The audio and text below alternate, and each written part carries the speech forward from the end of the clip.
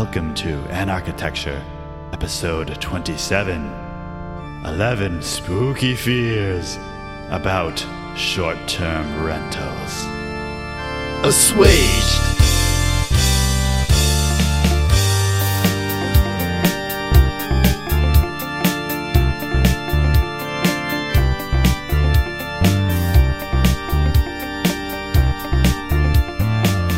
In our Citizen of Nowhere series, episodes 6 and 7, I talked about how I had quit my job as an architect and spent 2 years traveling with my family. We spent a few months in Europe, a few months in the Caribbean, and some time moving around the U.S. visiting family in various places. And everywhere we went, we stayed in a short-term home rental. These were apartments or houses we found on sites like Airbnb, HomeAway, and VRBO. One thing we thought was interesting was that some of these places were apartments where it was the owner's primary residence. So in other words, we would be going there to stay for a week or two, and the owner would be moving out and letting us stay in their house during that time. During the course of these travels, all this back and forth between the U.S. and other places abroad, we ended up buying a house here in Maine. So in the midst of our travels, we moved some of our stuff from our home in Boston, which we were keeping as a long-term rental unit. We moved up to our new home and settled in. However, after we had bought the house, we still had travel already planned for the spring. This was in 2017 now. So we were lucky to find a renter who would come and rent our new home here in Maine while we continued our travels. Then when we got back and decided we were finally done traveling, we settled back into our new home. That was when I started my business, Audra Architecture. But we had the house pretty well set up at that point for renters. So we decided that over the summer, we would try renting the house out on Airbnb over a number of weekends through the course of the summer. We spent a lot of weekends in the summer staying at my parents' house, which is just about a half hour north of where we are here in Maine by the beach. So we wanted to see if we could actually get some people to come and stay at our house, see how much money we could make on that, and see if it was something that we could handle, or if it would just be too much of a hassle to be turning over our house to renters all these weekends during the summer. What we found was that this was actually manageable for us. We were used to living out of suitcases anyways, so we just kept that going for a little while. And we ended up renting almost every weekend of that summer, renting out our primary residence, our new home here in Maine, on Airbnb. Where we are is right near Portsmouth, New Hampshire, which is a nice little seacoast town, has a lot going on in the summer. There are a lot of weddings around the area. So we found out that we had no problem renting this place and could actually make some decent money over the course of the summer. Yeah, and part of the reason we haven't recorded a podcast in a while is because every weekend Tim seems to be off camping or traveling somewhere. And we're recording this on a Friday morning. Are you renting out your place this weekend? We're not, no. Now that it's September, we have the kids back in school. We've tried to settle back down into a regular routine. We do have one more weekend rental coming up, which is a repeat customer that we've rented to the last 3 years. So we always save this weekend for them. But come September, we get kind of sick of turning the house over, and we're ready to just settle back down into a normal fall routine. Plus, this is a really seasonal market, so we haven't tried really renting it over the winter. But from what we've seen of prices in the area, it's not as easy to rent over the winter. So we really just focus on summer rentals, then get our lives back in order come the fall. Yeah, so what's it like actually having to move out of your house effectively every weekend? You guys must have a pretty good system worked out by now. The hardest part is getting set up at the beginning of the summer because over the winter, we've moved all the kids' toys and stuff from, we have a playroom in the basement, and over the winter, all the stuff ends up back in their room, it seems like. So we get all that stuff cleared out. You know, I have my office, my desk set up upstairs, where I tend to fill that up with stuff over the course of the year. The kitchen gets progressively less organized over the course of the year. So as we're getting ready for summer, we do this clean sweep through the house where we're taking a lot of the kids' toys, putting them back down in the basement. I'm getting my whole office picked up so that I work off of a laptop, but we have a printer. I have some files and things that I just get in boxes and stick down in the basement for the course of the summer. Do you have like one room in your house that you lock up and all your valuable stuff goes in there? I'll never tell.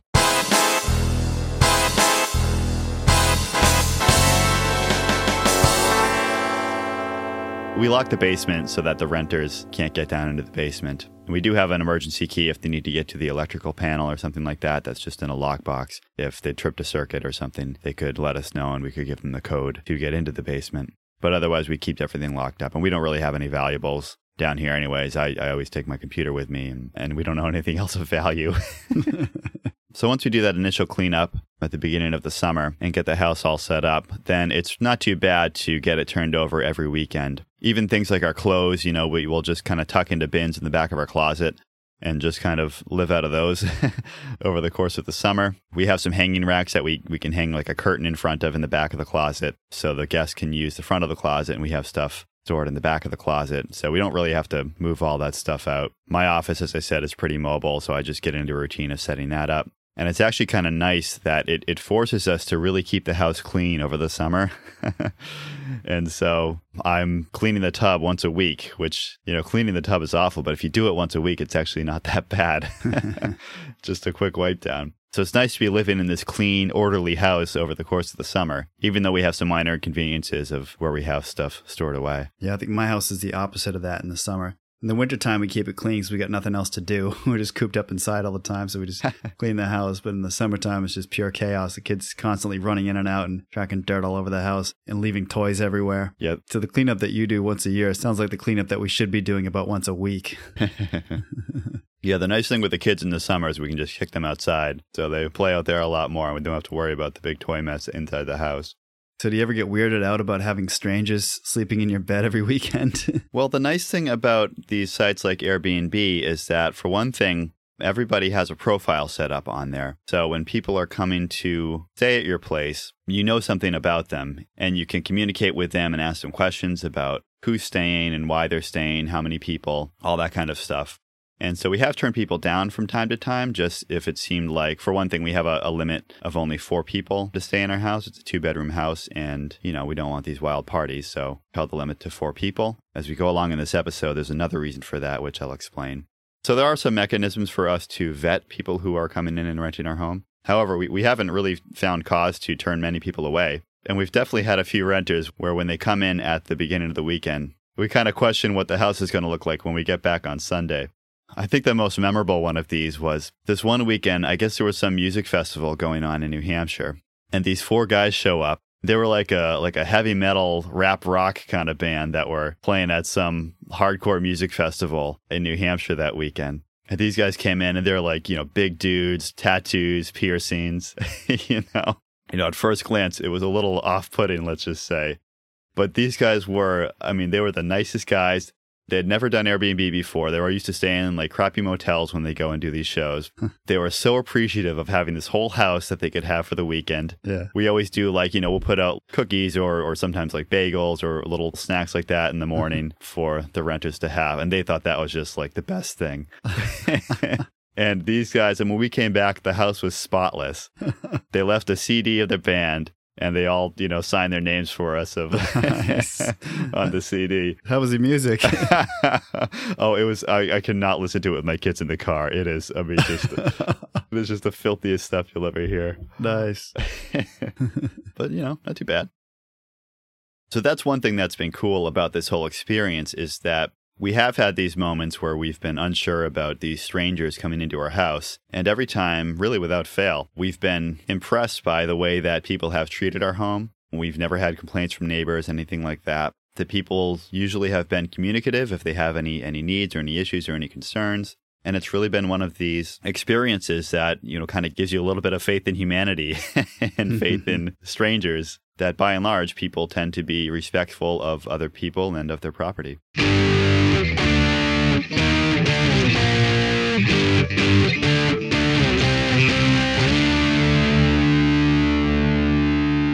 Companies like Airbnb and Uber have been sort of a darling of libertarians for facilitating these decentralized peer-to-peer exchanges where people can make use of any excess capacity they have. In the case of Airbnb, that could mean an extra room in your house or some time that you're not at your house that other people can make use of it. And so it's a great market process for fully utilizing existing real capital assets like a home or, in the case of Uber, like a car, while at the same time opening up a whole new experience for the customers, or in this case, the renters at Airbnb. As Tim said, when he was traveling, rather than staying in some chain hotel with 500 other people, he was able to get a much more personalized experience in all these places. Plus, of course, when we were renting homes and apartments, some of these places we were staying for 2 weeks or maybe even a month. And so by renting a home instead of a hotel room, we had a kitchen we could use. Kids had their own bedrooms. And in some cases, you even had running water. Yes, that's true. We often had running water. Not all of them. Yeah, and when I was traveling a lot with my previous job, it was in the days before Airbnb, and I was a card-carrying member of every hotel chain there was. But at the same time, we did occasionally get a short-term rental similar to what you get on an Airbnb. It was just, we'd book it through some sort of property manager or realtor or something like that. So this phenomenon of short-term rentals isn't really anything new. It's just that the technology of Airbnb has made it so much more accessible to so many more people, so that instead of having to have some property manager on a retainer, you can just join Airbnb and you're ready to go. I mean, is it that simple, Tim? Yeah, it is pretty easy to set up a listing and to start getting some interest in your property. However, there are certain things that you want to make sure you have set up beforehand, such as your insurance, obviously checking the local regulations. You want to be thoughtful about the kind of rules that you set up for your property. Like we have rules that say things like no parties, as I said, no more than 4 people, no smoking. But once you've figured all that out, it really is an easy process to get the listing up and running. Does Airbnb give you guidelines as to how to comply with local requirements and insurances and all that stuff? There's some information on their website, but they don't really, it really is town by town. It can vary. And so from what I've found, they don't really go so far as to give essentially legal advice. I mean, that would be a mistake, I think, on their part. Other than to say they have a pretty helpful guide about getting started where they do go through things like safety and, insurance and regulations. And they're basically just saying, make sure you check the zoning code and make sure you check licensing laws and things like that.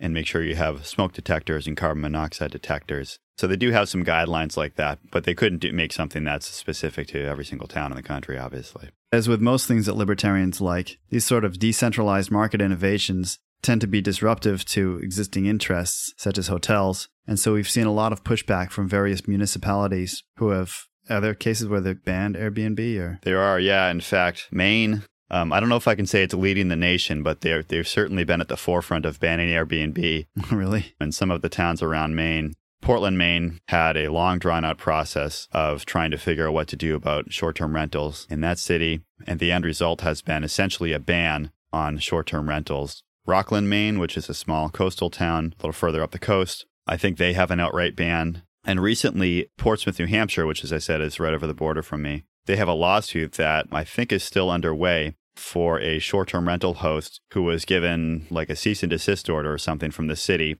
for operating a short-term rental within a single-family zone in the city because they say that the single-family zone in their zoning ordinance doesn't allow for transient occupancy, which is usually defined as a stay that's less than 30 days. So when we use terms like short-term rental or transient rental or transient occupancy, typically we're talking about stays that are less than 30 days. That 30-day definition is actually something that's defined in building codes and fire codes, and has carried over in many places into land use ordinances and possibly licensing regulations. So have you seen any pushback from your town? Well, it's funny you should ask.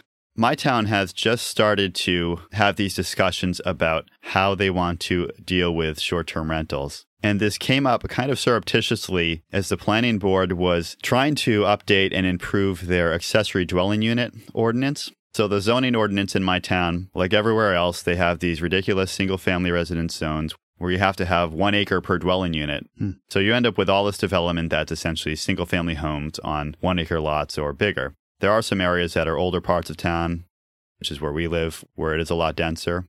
And part of the reason for that is that they're served by water and sewer as opposed to septic and well. But at any rate, there's started to be this realization in recent years, not just in my town, but I think all across the country, that single-family residential zoning creates some challenges for both housing affordability, since most people aren't building, studio and 1-bedroom homes on these 1 acre lots. If you're going out and building a house on an acre lot, you're going to at least make it a 2-bedroom. And it's also an issue where, let's say somebody has an aging parent that they want to have live on their property, but in an independent unit. If you're not allowed to build a second unit on your property, then there's no way to make that happen. So this concept of accessory dwelling units has come up as kind of a loophole to all of these ridiculous single-family residential zones that many towns have in place, really through most of the country. What an accessory dwelling unit, or ADU, is a small unit. Usually there are restrictions on either the square footage or the number of bedrooms that people are allowed to build as a second unit on a lot that is zoned for a single-family residence. So what separates it as a dwelling unit typically is if it has a kitchen in it. So in other words, you could build a 4th or a 5th bedroom onto your house, but if you built that 4th bedroom with a second kitchen, then now you created essentially a separate dwelling unit, which will get you thrown in jail according to most zoning ordinances. What if you just have a beer fridge next to your bed? That is encouraged in many districts. Well, again, it's not just the kitchen. It's obviously if it is truly a separate unit, a separate lock and key, let's say, that's not connected to or I guess it could be connected to the primary unit, but maybe there's a door under lock and key that it could act as an independent dwelling unit. Yeah, in Australia they call those granny flats. Is that a U.S. thing too, or is it just an Australian thing? Well, historically they've called them, in-law apartments, or maybe like a carriage house if it's an apartment over the garage or something like that. So this is something that's been around for a long, long time. Yeah, and these days it seems to be pretty popular because there's a lot of kit houses and containerized houses and stuff like that you can order online and have it delivered and literally just dropped off a truck into your backyard. And now you've got some extra living space that you can rent out. Yeah, but you should really hire an architect if you're thinking of banning a unit on your property. I think you can even order these things like on Amazon. I think you can go on Amazon and order like a kit house, and have it delivered. Yeah, you can. But there's still a lot of construction that has to happen on the back end of that when this thing arrives. Yeah. A lot of times those kit houses are kind of the structure, and maybe they have some packages for the kitchens and the finishes that are kind of set up, but you still have to get the thing wired and plumbed and get a foundation under it. Yeah, it's a cool idea, but I don't know if the cost savings are always there, depending on what type of property you have and what type of modular home you're going for. So my town has had an ADU ordinance in place for a number of years, which does allow people to build these accessory dwelling units with, as I said, all these restrictions. Beyond the space restrictions, I think there's like an owner occupancy restriction. This ADU provision in the zoning ordinance is something that affordable housing advocates see as a way to get some more affordable housing units built in our town. There are a lot of people who rent in my town because there's a shipyard nearby where people come in on these 2-year stints. They actually repair submarines there. So their submarine will be in for 2 years to overhaul a submarine. And the whole crew ends up living here for 2 years while that's happening. And then when it's done, they ship back out to somewhere else. So we have this transient population and a population with a lot of people renting. So some of the housing advocates in the area are interested in having more smaller units in town that could be more affordable to some of these. I mean, some of these guys are, single guys coming in who just need a place to stay. A lot of them might rent a place with other roommates, I guess guys from their crew or whatever. So the town, and by the way, I keep saying the town and my town. I don't really want to say the name of my town here because I don't want this whole discussion to be specifically about my town. As I've said, these kind of discussions are happening really all over the country and in lots of cities. So I'm hoping that this discussion will be more of a general discussion on the topic that could be applicable in a lot of places. And I don't want to make this about like, oh, look at what my town's doing. Aren't they awful or aren't they great or whatever. So for the purpose of the podcast, I'll keep the name of my town anonymous here. You're not fooling anyone. We know where you live.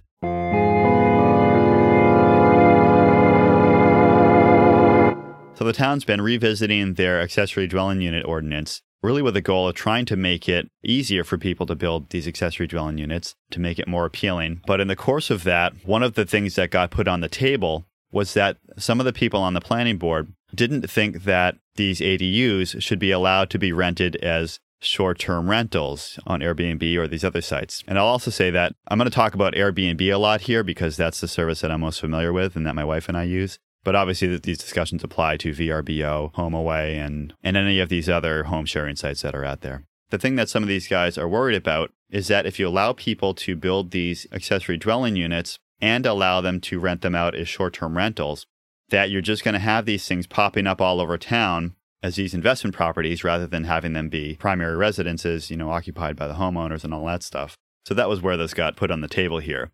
But of course, that threw up a big red flag to those of us who have properties on Airbnb or these other sites, because obviously we're concerned that this could be a slippery slope to a broader ban on short-term rentals within the town. So I got wind of this thing about a week or two before they were going to have a public hearing on this ADU regulation. And I started digging into the issue, doing some research on what was happening in other towns, looking into things like the building code and licensing requirements for hotels, and just trying to understand what the regulatory picture was for short-term rentals, both at the local and state level here in Maine. So I did all this research and I typed up my statement to come and bring to this hearing. And I finished this whole thing up about an hour before I was going to be heading off to the hearing. And, I sat back and read it out loud. And it took me like 20 minutes to read through the whole thing. So I said, this is not going to fly. So I went through and did some quick edits and it got it down to maybe 10 minutes. I thought that maybe if I could keep them engaged, that they'd let me keep talking. And I got to the hearing. And one of the first things that they said is that we'd like to have people keep their comments under 3 minutes. So I just left the paper on my seat and I got up there and I winged it. And I said, I think a lot of what I wanted to say, at least I kind of tickled the issue. And I actually ended up getting a quote in the local paper. Did they bill you as professional podcaster? Known anarchist. No, they actually got my name wrong in the article, but it's all right. I don't mind keeping a low profile. It's fake news. But they also made a point that they didn't really want to focus on the broader short-term rental issue. As part of that discussion, they were trying to keep it focused on the ADUs and the issue of having short-term rentals for ADUs. So I was able to weave that together a bit. I had done research on ADUs as well. In fact, my wife and I at one point had been thinking of, or at least looking into the possibility of building an ADU on our property here. But I didn't get to say everything I wanted to say about it, which I was kind of disappointed about. But then I realized that I have a podcast and a captive audience. Oh, you must not check our download numbers very often. Yeah, I guess maybe we haven't been able to make as many of them captives as we'd like. So what we want to do with the rest of this episode is to go through some of these arguments about short-term rentals and how towns should be handling them from a regulatory standpoint. And the way that I've organized this is as I've set it up as a kind of a top 10 list, or it's actually 11 of them, but these are kind of the top 11 fears about short-term home rentals. So it's essentially a set of kind of straw man arguments, why people think short-term rentals should be banned, although not really. A lot of these I've seen in writing. I've seen as arguments in other towns where they've used them as a rationale for banning short-term rentals or for requiring licensure or requiring special permits, change of use permits from the Board of Appeals, special exceptions, things like that. These are, I think, actual arguments that have been made. So I want to kind of preempt that discussion in my town by putting all that stuff out on the table and then trying to smash it as best as I can with some of my own research and understanding. Okay, we'll start by just listing each of the 11 fears people have about short-term home rentals in their neighborhood. And then we'll go back and Tim can address each one of these. So what's fear number 1?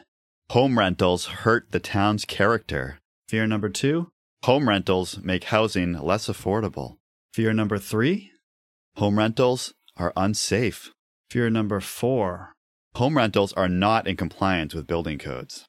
Fear number 5? Home rentals are not licensed and inspected as lodging places. Fear number 6? Home rentals are preparing and serving food without a license. Fear number 7? Home rentals are not ADA or FHA compliant for accessibility for people with disabilities. Fear number 8? Home rentals do not have adequate insurance. Fear number 9? Home rentals are not paying taxes. Number 9? Number 9? Number 9? Fear number 10? Home rentals are unfair competition to hotels. Wah. Wah, wah. Fear number 11. Let's go to 11. Home rentals create nuisances. All right, now that that's over with, fear number 1, home rentals hurt your town's character. One of the primary stated purposes of most zoning codes is to maintain and preserve a town's character. And so what the heck does that mean? In my town, the ordinance defines character as the main or essential nature, especially as strongly marked and serving to distinguish. Does that clear it up? That's exactly what I would have said. I mean, here's the thing. This is how this gets used. I was at a zoning meeting, not in my town, in a different town, a couple of weeks ago. And one of the proposals there was for someone to just subdivide a lot. They had a big lot. They wanted to subdivide it into 3 new lots that could then be built on with individual units. And these 3 lots met all of the zoning requirements, except that one of the lots could only get like 80 feet of frontage on the street, as opposed to 100 feet, which is required by the dimensional requirements for that zone within the zoning ordinance. So in other words, when someone creates a lot within this zone, they want to have at least 100-foot width of the lot line along that street in the front. And as the board started discussing it, they start getting into things like, well, you know, I'm a little worried that we're going to have these 3 houses right next to each other where we're shrinking down this frontage, that they're going to be so close to each other that it's going to be out of character with the spacing of the other houses in the neighborhood. Yeah, because God forbid you're walking your dog past and you have to walk past 3 houses in the same time it would usually take you to walk past 1. What a travesty. There are towns that have, 50-foot frontages. There are towns that have much less. You think about any kind of urban context, and you can certainly get down below that. But that's the argument here, is that, well, this isn't an urban place. This is a nice suburban neighborhood with single-family houses, and this missing 20 feet of frontage is going to just destroy the character of the neighborhood. Before you know it, there's going to be a tire recycling place right next door, and all the property values are going to just plummet. Well, that's a whole separate issue of having a commercial use. I mean, God forbid you have a commercial use in a residential neighborhood. Yeah, but those people who would be forced to live in these smaller houses might be so desperate that they turn their yard into a junkyard, because they're not like us. Oh, God. Well, what was interesting is where this went. That was kind of the first round of discussion. And then the next round of discussion, they talked about what would happen if they only let them subdivide it into 2 lots. And there they said, well, if you only subdivide it into 2 lots, now you're going to have these 2 big lots, with 150-foot frontage. And then those are going to have these big houses on them that are going to be out of character with the neighborhood. So what do we want? Would we rather have these smaller houses on these smaller lots? And it wasn't even, the houses could still be big because the lots were pretty big. Yeah. So you could still build a pretty big house on these normal sized lots. One that's just a little bit narrower at the street. 80-foot frontage sounds pretty big to me. Yeah, they're like, oh, well, will the fire trucks be able to get in? It's like, yeah, it's 80 feet. Oh, God. I mean, that's what part of this is based on, is fire department access and that kind of stuff. This is one of the things that came up when we interviewed Chuck Marone was, you have these houses closer together with skinnier frontages, and you get more users with less infrastructure.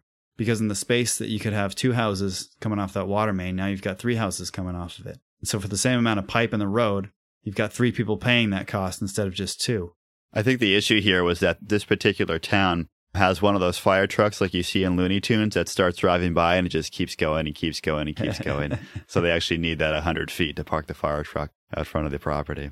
Anyway, so that's the kind of thing that these towns start talking about when they talk about character. And it's not just that. It's not just about the size and spacing of the houses. It's about, in some places, do you have a front stoop that faces the street? Or do you have a gable roof as opposed to a flat roof or a low slope roof? Yeah, one of my neighbors is looking to subdivide their lot. And all this stuff has come up with about the character of the neighborhood. And a big thing someone raised, they wanted to do a 2-story house. And they were basically forced to have this tiny second floor with sloping roofs just so that it would have the appearance of a 1-story house from the street. Now, what this meant was that the back of the house, which is right on my property line, would be 2 stories, and that's where all the windows would be. So in order to preserve this character of the neighborhood on this tiny little side street that 3 people walk past a day, they've had to design it in a way that imposes more of a privacy concern on me, who's the actual person that would be affected by it. So I assume you went down and protested it, you NIMBY? The only issue we raised was that we said we were okay with it as long as they had opaque glass in those upstairs windows. Opaque glass? What do you call it? Frosted glass. Yeah, no, that makes sense for a NIMBY. I'm actually in favor of this. This is literally in my backyard. I mean, the back of the house is literally 2 meters from my property line. See, that's why you need 100-foot frontage in your neighborhood to keep the houses further away. That's why we need those 10-meter setbacks, right? The way that this term character gets used in zoning hearings is it becomes this catch-all where pretty much anybody can stand up and say anything about a proposed project. Yeah. And tag on to the end that they don't think it's consistent with the character of their neighborhood. Yeah. When you're playing NIMBY bingo, this is like the free space in the middle. Yeah, exactly. It's going to come up at every single meeting. Exactly.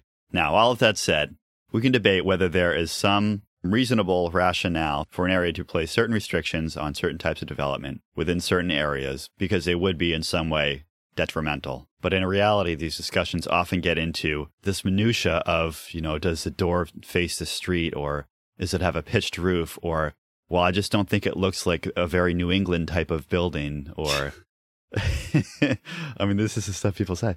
So it might be useful as a general kind of guideline in evaluating proposed developments, but that's not how it actually gets used within zoning hearings. So then what's the argument for short-term rentals hurting the character of the neighborhood? I mean, they're not actually changing the architecture of the houses, right? That's right. So I think what people would say is that a short-term rental use is substantially different from a long-term or permanent resident use of a single-family home.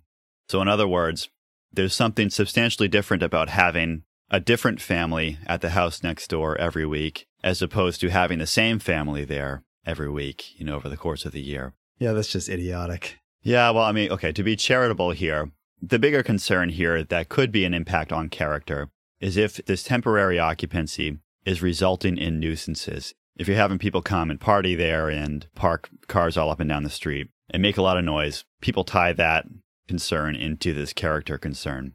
We're going to come back to nuisances at the end because some of these other discussions are going to inform our solutions for that issue. So putting that aside, yeah, I think it's a hard argument to make that a different family living in a house each week is substantially different in terms of the use of that building and the use of the property from a permanent resident or a long-term renter living in that house.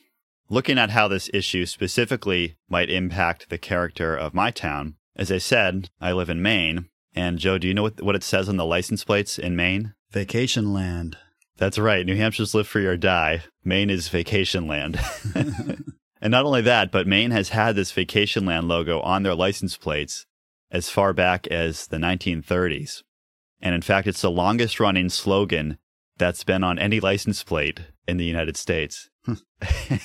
So Land of Lincoln, all that stuff, live free or die, that all came after vacation land. So this idea that Maine is a destination for vacationers has gone back at least to then. And in fact, it really started in the second half of the 19th century after the Civil War. You had the Industrial Revolution. You had a lot of people moving to cities, and you had cities transforming and becoming more crowded, more dirty, more busy. And there started to be this desire for people to get back to nature. So nature, before this time had been kind of a burden to people. Nobody would have thought to go and spend time in the woods as a vacation, unless you're like Henry David Thoreau. But there was this shift in aesthetic sensibility in the 19th century where people all of a sudden wanted to start exploring these natural places, which Maine has lots of. And at the same time, there were train lines that were being extended from cities up through northern parts of Maine, up along the coast, so that people now from cities could get to the beaches and to the lakes, the forests. And you had this development of essentially resorts that would be popping up in various towns all up and down Maine's coast. So usually it would start with a developer going in, buying up a bunch of land, and then building a hotel and creating a little maybe beachfront resort. And then as people would come and spend time at the hotel, they'd get a letter in the room saying, hey, by the way, we have these plots of land for sale, all around this hotel. Wouldn't you like to have a permanent vacation home up here on this beautiful beach in Maine? And so they started selling off these lots to people to build up cottages and all these little vacation neighborhoods in some of what have come to be these tourist areas in Maine. And that really continued through the 20th century. Of course, with automobiles, it became even easier for people to get to these places. And where all of this has gotten us is that today, 15% of homes in Maine are vacation homes. That might not sound like a whole lot, but it's actually the highest percentage of vacation homes of any state in the United States. The national average is about 3%, so this is like 5 times the national average of vacation homes within the state. And looking at the census data, this has been true every decade as far back as 1940. At that point, it was 10% of homes in Maine. But every decade, Maine has had more vacation homes as a percentage of total homes than any other state. Vermont and New Hampshire are up there too, but Maine's the leader. So this vacation land slogan really has some substance here in Maine. Now, of course, these vacation homes are not all short-term rentals. A lot of these people probably own a home that they come to in the summer and then maybe travel down to Florida and stay in Florida for the winter, which is what our parents do. But I think it's a pretty safe bet to say that as long as there have been vacation homes in Maine, that there has been short-term rental of vacation homes. So you can drive all around pretty much any coastal town here in Maine, and you'll see these little cottages with like an 8.5 by 11 sign stapled to the side of the building that says for rent, and it's got a phone number on it. And sometimes they'll even write down an erasable marker, when the vacancies are. So this has been going on for a long time, long before Airbnb and VRBO and all these other sites. And in fact, there's a whole industry in Maine of vacation rental agencies. So these are essentially like real estate agencies who specialize in marketing and renting these vacation homes for short-term renters who are coming to Maine. So this has been going on for a long time in Maine. Okay, so it sounds like you have a pretty strong case for Maine, but what about other places that don't have as much of a reputation for tourism? Well, part of this, I think, comes down to a property rights issue, where there's a question here of if you're a property owner, you own a residential property, do you have the right to rent that property out to a tenant? And beyond the vacation rental application, If you go back a century or so, it was not uncommon for people to maybe rent out a room in their house to a lodger, whether that was on a temporary or short-term basis. If you look at old houses here in New England, what you find is a lot of them have this chopped up first floor plan where you have all these little rooms with doors on them. You know, one might be the dining room, one might be a living room, one might be a sitting room. And part of the reason that they did that was that it gave them flexibility in how they used the house, so that if they had an aging relative, they would have maybe a room in the house where they could sleep, or they could, as I said, rent a room to somebody else. So people used to use their houses in a lot more flexible ways than what we're accustomed to these days. I think there's an argument to be made that the ability to rent one's house out, or at least rent a room in one's house, is a long-standing property right, and that for a town to take that away from people would really be a form of a taking of this right that might need to be compensated under the Fifth Amendment. So if the fear is that these short-term home rentals hurt the character of the town, what's the solution? The solution is to recognize that home rentals are a long-standing feature of the town, and that might not be a lot of units, but again, I think it's a right that has been established in many places. Beyond that, the ability of home rentals to bring visitors into these neighborhoods within a town creates a much more authentic experience for a visitor coming there. You know, everybody when they travel says they want to live like a local, and home rentals really do that in a way that hotels can't. And then, of course, once these visitors have come to the town, they're visiting businesses, they're supporting cultural activities, they're buying things, they're attending events. They really are reinforcing many of the things that people would view as essential to the town's character. And in fact, some of those things, like having special events in the summer, might not be possible without all of these vacationers coming to visit. Assuaged!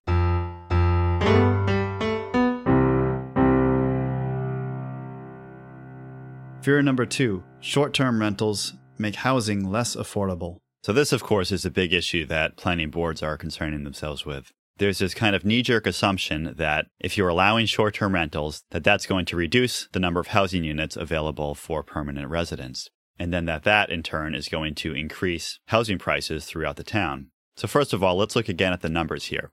In Maine, as of 2016, there were 3,700 Airbnb listings. Okay, this is in the whole state of Maine.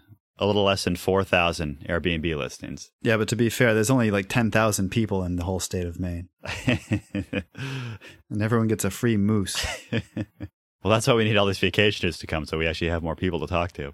No, so 3,700 units represents less than 1% of homes, and even less than 5% of vacation homes. So as I said, 15% of homes are vacation homes. At this point, only 5% of those are listed on Airbnb. And frankly, many of those were probably already short-term rentals before Airbnb ever came along. As I say, they may have been working with these local agents, using classified ads, or stapling for rent signs to the side of their house. Yeah, and how is that for the character of the neighborhood? With a for rent sign stapled to the side of every house. Right. Yeah, I'm sure that's putting people out of compliance with whatever signage ordinance they have in that town. Okay, so we're talking about 1% of homes here that apparently sites like Airbnb have allowed to be used as short-term rentals. And by the way, that 1% number, I think that's pretty consistent throughout the country. So it's not like there's this tidal wave of home conversions to short-term rentals, especially if you think that many of those were probably already short-term rentals before Airbnb came along. But fair enough, 1% of homes, maybe that could have some marginal effect on rental values within certain demographics or whatever. So how do we find out if these short-term rentals are affecting housing prices? Well, there was a study done in 2018 in Santa Monica, California, which is a city that has banned short-term rentals throughout the whole city. I think they might have banned them in 2015. So they have a couple of years of data showing what has happened since the ban. Has this ban had an impact on housing costs? And they did this by comparing Santa Monica, which had the ban, to a couple of other towns around it, which did not have this ban, and to see what the relative impacts on, in particular, I think they were looking at long-term rental prices. And what they found is that there has been no significant impact on long-term rental prices in Santa Monica compared to other areas around it that do not have a ban on short-term rentals. Now, there have been other studies done. There was a study done in Vancouver, and I think Canada, and maybe Edmonton, a bunch of places in Canada. And there was also a study done in New York City. And all of those studies actually have shown an impact on long-term rental values. But here's the thing. All of those studies were done by the same guy, using the same methodology and using the same bad set of data. Airbnb doesn't release data about all of their listings, and when places are being rented and for how much and all of that stuff. However, there is a site called AirDNA where some guy has created some kind of a web crawler that searches Airbnb's site and keeps a record of what units are listed, what the prices are, and when the listings come offline. So in other words, the assumption is that if they see a place that's listed for rent and then it comes off, there's an assumption there that the place has actually been rented. Now, there are some problems with this data. One is, as I just said, if all they're doing is looking at listings that come offline and assuming that that means it's been rented, they're probably counting a lot of things that aren't actually bookings. So, for example, my wife and I at the beginning of the summer might go through and open up every weekend available for rental during the course of the summer. And then as those weekends start to book up, we're going to go back in and take some of those weekends off that we want to plan to be around the house. However, as I understand it, I think this AirDNA site would see that and would assume that we've just booked our place for whatever price we had it listed at, before we took it off. So that's my understanding of how the site works. I don't know if that's entirely correct. Airbnb has protested some of these studies, saying that the data is all wrong. In New York in particular, there's a big concern about what they call ghost hotels, which is where somebody takes an apartment building and they convert all of the units to short-term rental units that they put up on Airbnb. So they're essentially operating this entire building as a hotel, and this is something that's going on in New York, apparently. New York has a law in place that limits short-term rental ownership to 1 unit per owner, and Airbnb has stated that 90% of their hosts in New York actually have their unit as their primary residence. So it seems like the data used in these studies is a little suspect. And on the other hand, the rental data that they're using is from Zillow, which is another website, which does its own kind of index of rental values. And I'm no statistician. I can't really speak to whether or not Zillow is a reliable statistical source for these type of academic studies. I think Zillow just gets values and listings from, MLS service, the realtor listing service. Mm-hmm. And then they do some interpolations to work out, comparable places in the same neighborhood. So if you're looking for the rental value of your house, they would look at other houses that are rented that are similar square footage and similar house value and would come up with some sort of composite, estimated rent based on that. Yeah, so I don't know exactly how these guys are using that data. But again, it's the way the study was done is they're kind of compiling this data from AirDNA, compiling this data from Zillow, and I'm sure they had other census data and stuff like that they're using. And this whole thing is this big exercise in statistical analysis, right? That they're just assembling this big set of data and running some algorithms on it to try to come up with some statistics to show some impact on rental values. Now, you compare that to the Santa Monica study, which of course relied on probably some of the same type of statistical sets, but there they had this direct comparison between Santa Monica and these other places. So it was kind of like an A/B test. So if it was bad data, at least it was bad data for both places. And it was more of a comparison, whereas this one is really just a statistical study of let's look at all the data we have and see what we can squeeze out of it. Not to mention, if you're running a study like that during a time of rising house prices, such as what we've been in for the last 10 years or so, then no matter what you track, you're going to see rising house prices as a result of whatever this other factor is. Yeah, and I think in this study, that's actually one of the more specific arguments against this type of a study is that people tend to buy and set up short-term rental units in areas that are appreciating in value. So someone might buy a house as an investment property, and then they're renting it on Airbnb to generate some income. But if you're doing that, you're going to want to look to a place that you think is going to be going up in value. And so there's a built-in bias there where in areas where people are starting short-term rentals are probably some of the hotter areas in town where prices are appreciating anyway. So it's kind of a chicken and egg thing there.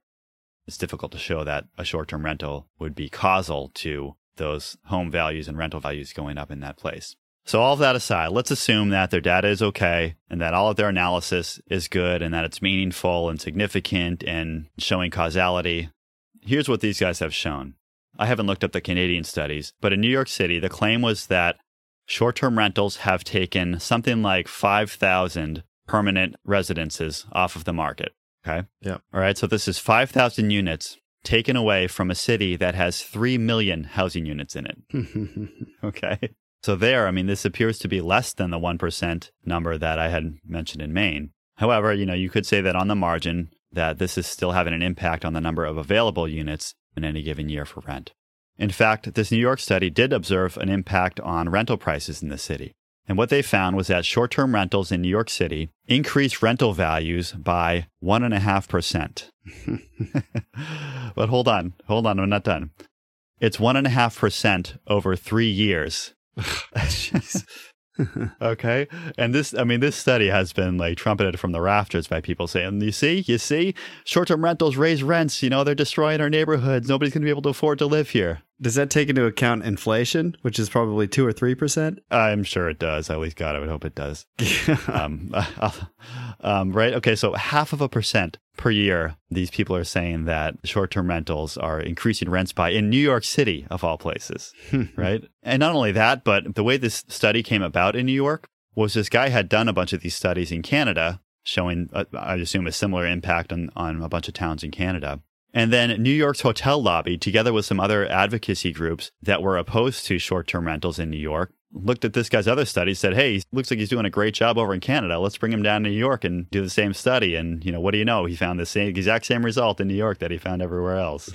So as I understand it, this study was sponsored by New York's hotel lobby, which is one of the biggest unions or lobbies or whatever it is in the city. They have a ton of political influence, as well as some other advocacy groups that were gunning against short-term rentals.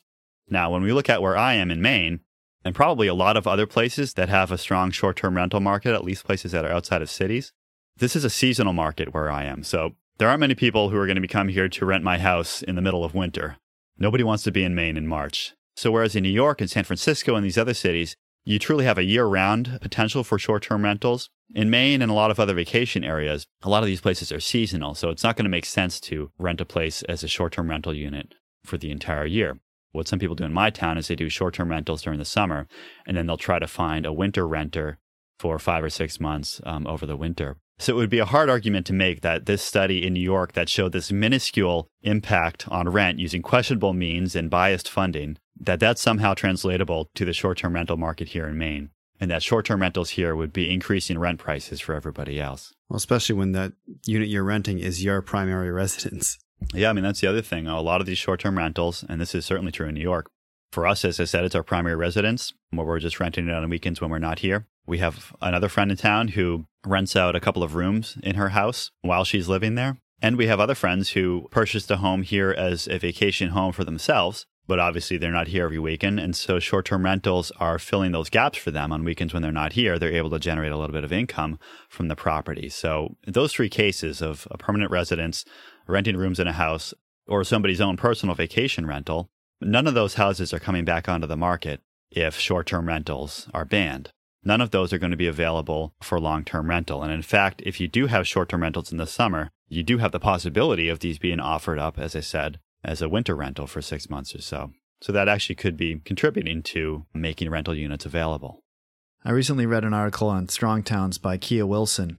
She had this dream of owning a multi-family rental property in St. Louis, and she was initially very opposed to Airbnb and other short-term rentals and had a lot of the same objections that we've been talking about here, where she had seen similar houses on her block that had just been bought up by real estate conglomerates and turned into these ghost hotels where all the units in the building are rented out via Airbnb, but there's no permanent resident or long-term renter there. And the article is really good. It's a 2-part article. In the first one, she talks about sort of the saga of choosing and buying a property and then fixing it up and a lot of the challenges that arose there with maintaining the building and maintaining a healthy enough cash flow that she could provide a dependable rental to her tenants. However, she had a string of bad luck where multiple water heaters blew out in 1 year, and there were a lot of big maintenance expenses that came due all at the same time. And so she bit the bullet and decided to put one of the units on Airbnb. And the way it worked out, by renting this one unit as a short-term rental on Airbnb, she was able to bring in more money and effectively subsidize the other long-term renters who were in the other units. And this shows that short-term rentals do have a role to play in providing affordable housing. Essentially, what they're doing is allowing you to let the long-term units at a lower rent while using the short-term rental to bolster the overall cash flow of the project. Yeah, I think that's a big piece of the puzzle that most people miss when they look at short-term rentals and its potential effects on the rental market. Is that what short-term rentals are doing? It's not so much that they're cannibalizing available housing units. What they're doing is they're optimizing vacancies and inefficiencies in the housing market. And how that affects the affordability picture is that it makes those units affordable to their owners. The way that Airbnb got started was these 2 guys had an apartment in San Francisco, and they couldn't afford it. They couldn't afford to live in the city. San Francisco is one of the most expensive cities in the nation. And while there's a lot of tech money going in there, there's certainly a lot of people who struggle to afford housing in the city. So what these guys did is there was some conference coming to town, and they started advertising, I don't know, on Craigslist or something, basically floor space in their apartment for people to come and sleep in their apartment to go and attend this conference. And that was successful, and that has essentially become the model for Airbnb, or at least the early model, that it would provide an opportunity for people, especially in these expensive cities like San Francisco and like New York, to generate supplemental income from their house, these expensive houses that people have in these expensive cities. They could use their house as a productive asset and generate some meaningful income from it that would offset for them the cost of living in that place. And again, as I touched on earlier, that's historically something that people used to do a lot. If they needed to generate some extra income, they might let out a room in their house to a boarder or a lodger. And that's something that we've lost, that Airbnb and HomeAway and Flipkey and all these other sites are now making more viable. Yeah, I was wondering what the actual balance of revenue looks like for a short-term rental versus a longer-term rental, or even for, like in your case, short-term rental on the weekend versus, say, your mortgage or something like that. I imagine this relationship varies depending on location. Yeah, I think so. I mean, certainly in cities, you can probably get more of a year-round rental market. Where we are here, it's more of a summer seasonal vacation rental market. We could rent our unit probably throughout the year and get renters to come in, but we'd have to really lower our rates in the winter to attract people, so we don't bother with it. But even at that, renting our home for most of the weekends in the summer, as well as a few weeks here and there over the course of the year, what we found is that we're able to cover maybe 60 to 75% of our mortgage, depending on how many nights we actually rent it out during the course of the year. Is that just during those months? Or it's year-round, like 60% No, year-round? for the whole year. Wow. Right, for the whole year, yeah. Effectively, because you're able to rent your house out on Airbnb, you can afford almost double the house. Well, in our case, we can just afford the house that we have. Well, but that's what I mean. It allows you to afford that house. Right, it allows us to afford this house in this location. And what we're starting to see in my town, as in a lot of towns, is that prices have really started to rise. Portsmouth, New Hampshire, over the river, has had a crazy real estate market over the past 5 years or so. And our town is kind of starting to play catch up with that, which is why people are starting to worry about these housing affordability issues. And of course, part of the reason for this is these single-family residential zones that we mentioned earlier. My town has a requirement through most of the zoning districts in town for a minimum lot size per dwelling unit of 40,000 square feet. Okay, so that means that in order to build a house, you have to have a 1-acre lot, essentially. And if you wanted to build a second house on that lot, it would have to be at least a 2-acre lot. Now, there are some zones that have a little more density. A lot of those areas I just mentioned are served by septic and well, as opposed to water and sewer. So the areas on water and sewer are more dense, but they're still kind of silly. It's like, you need 8,000 square feet to build a single dwelling unit on certain lots. And it's really not allowing some kind of optimal density on any of these sites within town. So that makes it really hard for people to come in and build additional housing units in an incremental way. And when the housing units do get built, they're in the denser, more expensive parts of town. So even these sites that need to have a well and a septic on the same site, the state of Maine Department of Environmental Protection, who regulates septic systems, their recommended minimum lot size per dwelling unit is 20,000 square feet per unit, not 40,000. And so my town, they could change one number in the zoning ordinance from 40,000 square feet per dwelling unit to 20,000 square feet per dwelling unit and double the potential capacity for housing units in my town. And if those units did get developed, they would be done in an incremental way by infilling existing neighborhoods with duplexes or with additional single-family houses, maybe by subdividing 1-acre lots into half-acre lots.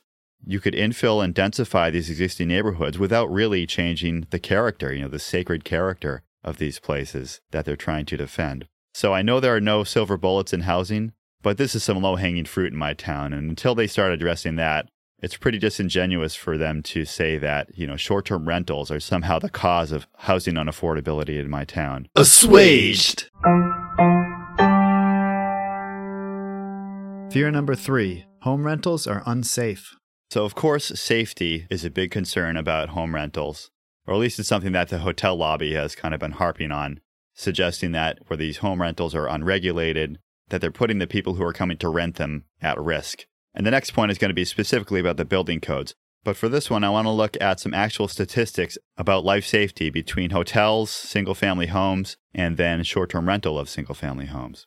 The basic argument here is that when you have transient occupancy of a building, that you have people coming in who are unfamiliar with their surroundings. So this is why in hotels, they always have an exit map on the door. So you look at the door and it tells you which way to go to get to the closest stairway to get out of the hotel. You could also have people who maybe aren't familiar with certain systems in the home. So, if there's a gas fireplace or something, that maybe they wouldn't know how to use that the right way. So in hotels, there are code requirements and licensing and inspection requirements that try to ensure a greater level of safety for people who are staying there. And this concern seems particularly important when you look at single-family homes, because single-family homes tend to be at greater risk of fire than most other building types. So to put some numbers to that, in the U.S., there are about 91 million single-family dwellings, in which there are about 2,200 deaths from fire each year. So that works out to be about one fire death per 41,000 single-family dwellings over a course of the year in the U.S. Now, it's difficult to compare this to hotels because, again, people aren't using them the same way that they're using hotels. But I think it's safe to say that hotels are a bit safer. There are about 4.8 million hotel rooms in the United States, and in those you might see about 15 fire deaths per year. So that's one fire death per 320,000 hotel rooms. So that's, again, compared to 1 per 41,000 single-family dwellings. And I know that's not a direct comparison. Again, it's hard to really compare these numbers, but it puts it in perspective. In addition to fire, we also worry about carbon monoxide. In the U.S., there are, on average, 48 deaths from carbon monoxide poisoning from heating appliances in U.S. homes, which works out to 1 death per 2.8 million homes annually. Now, even hotels, with all of their rules and regulations, have had carbon monoxide poisonings over the year. I didn't find great statistics on this, but I did find reference from a 2012 USA Today investigation that had identified 8 carbon monoxide deaths over a 3-year period. So this averages to 1 carbon monoxide death in 1.8 million hotel rooms per year. So if you're looking at those numbers, technically you're at greater risk of carbon monoxide poisoning in a hotel room than you are in a single-family home, which is 1 carbon monoxide death in 2.8 million homes. So first of all, what we see here is that it's really difficult to make these kind of comparisons. And part of the reason for that is that the number of deaths is actually quite low. I mean, these are pretty low ratios, even for the single-family homes. However, there's a legitimate concern here that transient occupants coming in to stay in single-family homes, which is a building type, seem to present a greater risk of fire death, might be creating a situation that is less safe compared to staying in a hotel. However, I believe that short-term home rentals actually have a different risk profile than single-family homes on their own. So for one thing, smoking is one of the leading causes of deadly residential fires. And most home rental hosts, I know we probably don't allow smoking. And just to be clear about how this can be enforced, on Airbnb you have house rules. We have 4 or 5 rules. The first one is no smoking. If we came into our house and it smelled like someone had been smoking in it, we could file a complaint on Airbnb and get their money back from the rental. And then that renter would have a ding on their profile saying that they didn't follow house rules. I'm not sure exactly how far Airbnb takes us, if you get 3 strikes or whatever before they kick you off the system, but I think they will eventually kick people off who have received multiple complaints. So if home rental hosts aren't allowing smoking in their units, that's reducing a big risk factor for home fires. Another point here is that home rental owners are probably more likely to have functioning smoke detectors than single-family homes. I found a statistic that only about 67% of single-family homes have smoke detectors, which is kind of unbelievable to me. Or maybe this is functioning smoke detectors, because what happens a lot of places is people put in the battery ones, and then they never replace the batteries. Yeah, in Australia, I think it's mandatory to have at least one hardwired smoke detector in the house. That's true here for newer construction, or in some places you can do like the 10-year sealed battery units. But for older construction, sometimes there are allowances for battery units because they'd rather have a battery unit in there than no unit at all. Does Airbnb require their hosts to have smoke detectors? They don't require it. They do, as I said, when you sign up, they give you a bunch of stuff to read through. And one of them, of course, talks about home safety. And smoke detectors are a big part of that. I don't know about other companies, but one thing that Airbnb does do is you can get a free smoke detector and carbon monoxide detector from Airbnb when you set up your listing. They'll actually send you a free smoke detector if you ask for one. But that's not profit maximizing.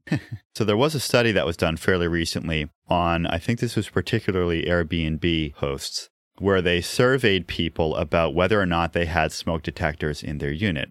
And the results of the survey showed that at least 80% of Airbnb hosts reported having smoke detectors. And again, there may be more than that who have them but didn't report it. So again, that's 80% compared to 67%, which is more typical for single-family homes. And to give a little more perspective on that, in multifamily housing, that percentage is 88%. So while it's not perfect, it would appear that short-term rentals, particularly Airbnbs, tend to be better equipped with smoke detectors than typical single-family homes. And again, where smoking is a major cause of home fires, smoke detectors that don't work are a major cause of deaths from fire. Because once a fire starts in a house, I've read that on average you have about 6 minutes to get out of a house. And it's not that the house is going to burn down within 6 minutes, but it's the smoke. Usually it's the smoke that kills people, not the fire. So hopefully short-term rentals are more likely to have smoke detectors. On Airbnb, the host can advertise smoke detectors and other safety features like carbon monoxide detectors on their listing so that people know when they're coming in, or at least they can go down and read and find out whether or not the house has smoke detectors. There are some other things to take into consideration here too. So for me here in Maine, where this is a seasonal summer rental market, most short-term rentals happen here when people aren't using heating equipment or, making fires in a fireplace. So the risk of carbon monoxide poisoning from your heating equipment or risk of fire from a fireplace is not going to be there during the summer. What about insurance? Does your insurance company require a smoke detector if you're renting out your place? Yeah, we'll talk about insurance requirements in one of these next arguments. But generally, home insurers do ask if you have smoke detectors when they're writing your insurance policies. And frankly, these days, I don't know if you can even get insured if you don't have smoke detectors in your house. I mean, it's such a small cost that I would imagine that most home insurers are going to be requiring it, which tells me that a lot of those places that don't have smoke detectors probably don't have homeowners insurance. But in particular, if you're getting a policy that covers short-term rentals, that's certainly something they're going to be asking about. So one last point here is as I said, the primary concern with the transient occupancy is your unfamiliarity with a building and how to get out of it. But if you think about single-family houses, most of them have fairly simple layouts with obvious egress paths. It's not like you need exit signs on every wall in your house to tell people, when they walk out of the bedroom to go down the stairs and then walk out the front door. If you're in a big hotel and your room is right in the middle of it, you've got a pretty long way to go down a hallway of identical doors to get out of there, compared to being in a house where you're probably no more than 20 or 30 steps away from a door. That's right. So again, even though statistically single-family homes seem to have a greater risk, I don't think that this egress issue is that much of a risk factor in single-family homes, even for people who aren't familiar with the layout of the building. And another point to make about this is that when people are coming in and renting a single-family home, they understand that. They realize that they're not coming to a hotel, and they should understand that the risks there are commensurate with the risks of a single-family home. In fact, here in Maine, there's a law that requires rental hosts for single-family homes to post signage in each bedroom that notifies the renters that, I forget the wording, but it basically says the unit is not inspected by the Department of Health and Services as a lodging place. So if you're following that rule here in Maine, it should be pretty clear to renters that this is not a licensed and regulated and inspected facility.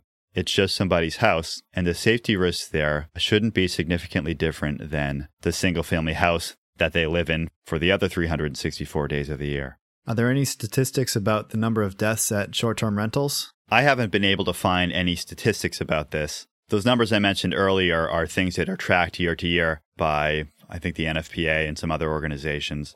But as far as I can tell, nobody has broken down the fire deaths or carbon monoxide deaths specifically for short-term home rentals. However, as you can imagine, where there have been deaths in short-term rentals, they have been breathlessly reported by the media. So I've tried to find as many of these stories as I can, and here's what I've found.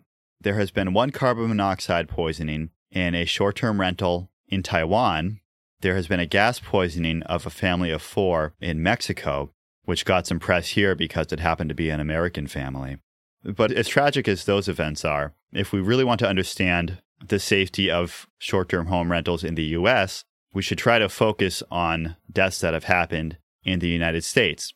And I have actually found reports of deaths in short-term rental units in the United States. Actually, it's not deaths plural, it's death. It's one death.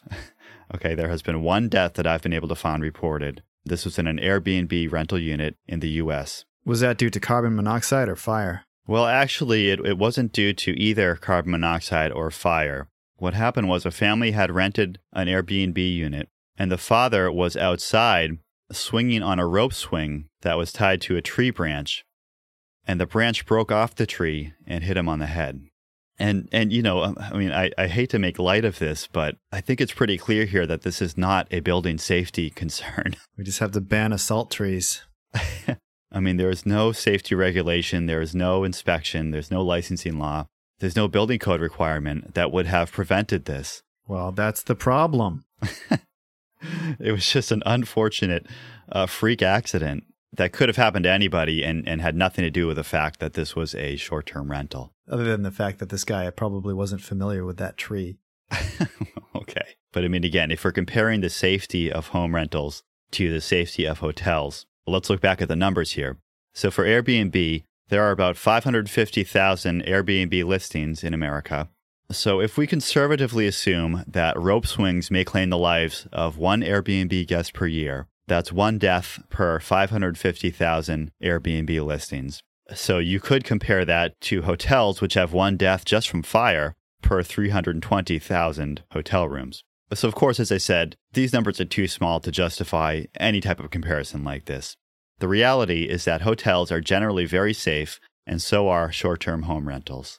So what's the takeaway? How do you make sure that people are safe when they're renting your house? Well, it's all the things we've been talking about. It's making sure that you have smoke and carbon monoxide detectors in all the right locations and that they're functioning, and ideally that they're interconnected. So nowadays you can get smoke detectors that can interconnect wirelessly. We put some Nest smoke detectors in our house here. These are, in our house, they were actually battery units. They have a 10-year lifespan, which I believe meets the code requirements here in Maine. So you don't have to replace batteries. And then they interconnect with each other wirelessly, both over the home's Wi-Fi as well as directly to each other using Bluetooth, which means that if a smoke detector in one room goes off, that they all go off. And these actually talk to you and will tell you if it's a fire or if it's carbon monoxide. So for any short-term rental host, even if you have existing smoke detectors, I'd recommend upgrading to some of these newer ones, at least making sure that they're interconnected and that you don't have to change batteries on them every 6 months. Yeah, it's interesting. There's kind of a side benefit here that when you're setting up your house for other people to live in it, you actually end up with a safer house for your own family. Yeah, definitely. I mean, yeah, I would do this in any house I move into, frankly. And, another thing that we like about the Nest smoke detectors, and there are other brands that do the same thing, but the Nest ones connect to an app over the internet. So if the smoke detectors go off, it notifies my wife and I on our phones. And so even if we're not home, we'll know if the smoke detectors are going off. This does happen almost without fail around 8:30 on Sunday mornings when people wake up in the morning and start cooking bacon. And one more point on the smoke detectors. You want to make sure you have them in the right locations. You should have at a minimum one in every bedroom and one on every floor level. And you should check your local regulations to see if there are other requirements beyond that. So beyond smoke detectors, you should provide fire extinguishers in your house. There should be a fire extinguisher on each floor in readily accessible locations. Don't get the silly little ones that go under your kitchen cabinet. It's fine to have one of those as a supplement, but you should have one of the bigger ones on each floor in an accessible location. And you should, if you have a guidebook for your home, you should notify people clearly of where those fire extinguishers are located. You also want to provide emergency contact information, so your local 911 numbers for the fire department, police department. And it's also good to provide first aid kits, so if somebody hurts himself, at least they have some basic first aid stuff that they can get to. Assuaged! Fear number 4. Home rentals are not in compliance with local building codes. So of course, this concern stems directly from the safety concern. And I want to say before we get into this, I'm going to give some of my personal interpretations of building codes, but I don't mean this to be advice from me as an architect about the building codes. Anybody who's looking into these issues should consult with their local code officials or maybe a local architect to determine what regulations may or may not apply to them. There is some definition in standard building codes that comes into play here when we're thinking about transient occupancy of single-family dwellings. In Maine, the state fire marshal actually has a page on their website that's titled Bed and Breakfast Life Safety Requirements.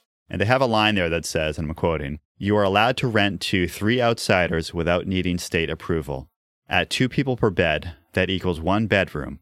The second rental bedroom might include a 4th person." Okay, so what they're essentially saying there, that if you're renting more than 1 bedroom, that they're saying you may need state approval as a change of use to a lodging or rooming house occupancy, which is a different classification in the life safety code than a single-family dwelling unit. And the problem there is that a lodging and rooming occupancy requires sprinklers, it requires a commercial fire alarm system, it may require fire-rated stairways. There are all these building requirements that come into play once your facility is classified as a lodging or rooming house. So what's really important here is understanding what is the definition of a one-family dwelling compared to a lodging or rooming house. So that statement about 3 outsiders, that comes from the NFPA. However, I think that their statement has misinterpreted this code requirement. So what the NFPA 101 Life Safety Code actually says is it defines a one-family dwelling as being occupied by members of a single family with not more than 3 outsiders. Okay? So first of all, just looking at the basic math there, the minimum number of people that would be allowed would be 4, not 3, because you have 1, which is the family, which could be one person, and then you have 3 outsiders. So 1 plus 3 equals 4. So that would be the most... Whoa. Yeah, okay, that checks out. It's always good to have an engineer to check an architect's math. But you can understand why they've misinterpreted this. They might be saying, well, the owner-occupant is the family, and if there are 3 other people coming in, then those are the 3 outsiders. However, the NFPA makes clear that this family, in their definition, can be a renter. It's not just the owner-occupant. So if we're applying this to short-term rental, the minimum that you should be looking at there is 4 people. Now, what the really tricky part here is defining what is a family. And the NFPA specifically says that they do not define what a family is. Heterosexual man and heterosexual women. That's the thing. This sounds like at first glance like they're just saying, oh, okay, it's okay for if you have 3 kids, you're allowed to live in the house. This definition of family has really been at the heart of lawsuits that have come up about short-term rentals and about fire safety issues. There was a case in Portland, Maine a few years back where there had been a fire in a building. And I don't know the specifics, but I believe that the building was being rented out with individual rooms. It might have been like a halfway house kind of a thing. But one of the issues that came up during the court case was that the state was arguing that this place should have been renovated as a boarding house, essentially, which would have meant putting in sprinklers and all this other stuff. And it was not, and there was a fire and people died in it. And I think one of the arguments that the owner tried to make was that this building met the definition of a single-family home because the people who were living there were acting as a family. This isn't defined in building codes, but family is defined in some land use ordinances. And a typical definition is it's a single housekeeping unit. So this isn't meant to be like a nuclear family or that everybody's related by blood. And in fact, definitions like that have been struck down in some courts because they go against some fair housing laws where people are living in some kind of a group home situation. This may happen a lot with people, especially with mental disabilities, where they have a group home, but the people are all living together, they're cooking meals together, everybody's looking out for each other's well-being. So it gets really hard to apply this family definition to a single-family house and use that as a basis for regulating short-term rentals. My takeaway from all of this is that I think the intent here in NFPA is to allow for a broad definition of what can be a family and therefore what can be a single-family home, even to the point of allowing individual rooms to be rented out to, as I said, 3 separate people who are not part of that family. However, I think at some point, this family definition could be enforceable. As I mentioned in that Portland fire, it became an issue. And, if you have a short-term rental where you've got 25 people showing up for a party, you're going to have a pretty hard time making a case that that's all one family operating as a single housekeeping unit, especially if half of them are just coming to party and then leaving and not sleeping over. But surely a single-family house is allowed to have parties with a certain number of temporary guests. Yeah, and the code doesn't really address that. But obviously there should be some consideration to allowing people who are living in their home to have a bigger party from time to time. The problem you get into with short-term rentals is if that time to time ends up being every weekend in the summer. For the entire weekend. Right. At some point, there's a frequency of those events that a reasonable person would look at and say, this is getting beyond the intent of the building code. It's difficult to actually put a number to the number of occupants that are allowed to occupy a single-family home based on this family definition. But let's assume that there's some reasonable enforceable limit. Maybe it's 8 people, 10 people, where after that you start to look a little more closely at these occupants.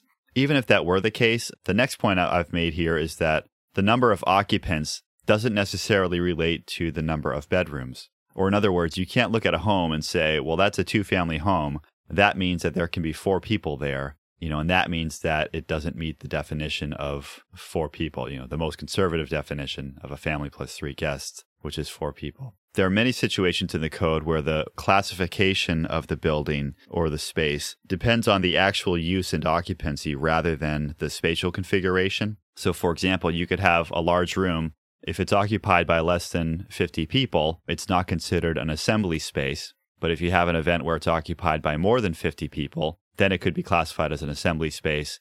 And there are a number of criteria which would need to be applied to it, such as having 2 exits. So it's kind of a minor point, but again, even if you were to put a number on a family or on the number of people who are allowed to occupy a single family home, you couldn't directly then say, well, then that limits the number of bedrooms that you could have, or that the number of bedrooms somehow defines whether or not it meets its definition of single family home.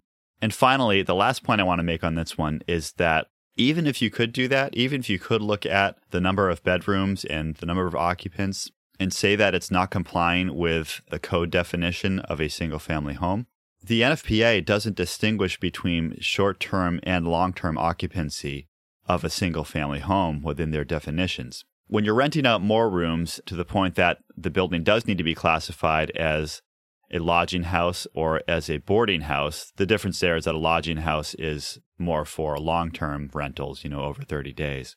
Once you get to be classified as a lodging or boarding house, then a consideration of whether those occupants are transient or not comes into play, and there are some different criteria there for lodging or boarding houses. However, until you get to that point, as long as the building is still being classified as a single-family residence, there's no distinction in the code between whether it's a short-term or a long-term occupancy. It doesn't really matter. It doesn't change the use or the classification of the building. So the point here is that if the state fire marshal were going to enforce this definition that they have on their website, which again says that you're allowed to rent to 3 outsiders without needing state approval, and at 2 people per bed, that equals 1 bedroom, where the second rental bedroom might include a 4th person. So if the state fire marshal was going to enforce that, then if they're following NFPA, that wouldn't just apply to short-term rentals. It would apply to every home in the state of Maine, whether it's being occupied on a short-term basis or on a long-term basis. So in other words, what they're saying is that every home in Maine with 2 or more bedrooms would need to get a change of use permit and, install a sprinkler system, install a fire alarm system, have fire-rated exit stairs, all this other stuff. So clearly, this is not the intent of the NFPA code. Again, my interpretation is that the NFPA is allowing for a broad definition of what is defined as a single-family home.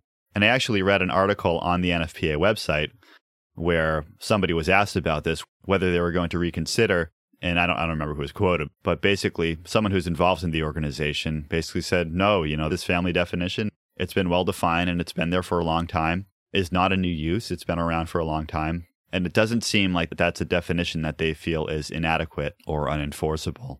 I should also say briefly here that the NFPA is not the only code that applies to buildings. There's also the International Building Code and the International Residential Code, which are more of a nuts and bolts building code rather than the Life Safety Code, which is focused more on egress and fire protection requirements. And I won't get into this here, but basically in my reading of both the IBC and the IRC, again, I don't see a distinction there between transient occupancy of a single-family home versus permanent or long-term occupancy of a single-family home. There is a statement where an owner-occupant is allowed to rent out up to 5 rooms to separate people, essentially as a boarding house, and still have that be defined as a single-family home. And interestingly, Maine has actually changed that definition, I think to try to bring it more in line with the NFPA limit on 3 people. But they kind of botched it in the way that they amended it, and it's not carried consistently through the code. I don't think it's really enforceable here. So what I've done with all of this information on the building code is I actually did a little write-up where I quoted chapter and verse of some of these different code definitions, and I sent it off to the state fire marshal's office here in Maine, really just to try to get some clarification on this statement that they had on their website. And then I did actually follow up with a phone call to them and spoke to and had a good conversation with the assistant state fire marshal, who is, I think, in charge of plan review. And what he said is that website statement saying that if you have a second bedroom, you could be renting to a 4th person, and then that might need a change of use. He said that that's really just to raise awareness for people that this could be an issue, to draw their attention essentially to this NFPA definition of a family plus 3 outsiders. He said that that's not something that they're actively enforcing. And we actually had a really good, philosophical conversation about this definition of family, and all these things that we've just been discussing, because as I said, he had told me about this case in Portland where this definition of family became a critical issue.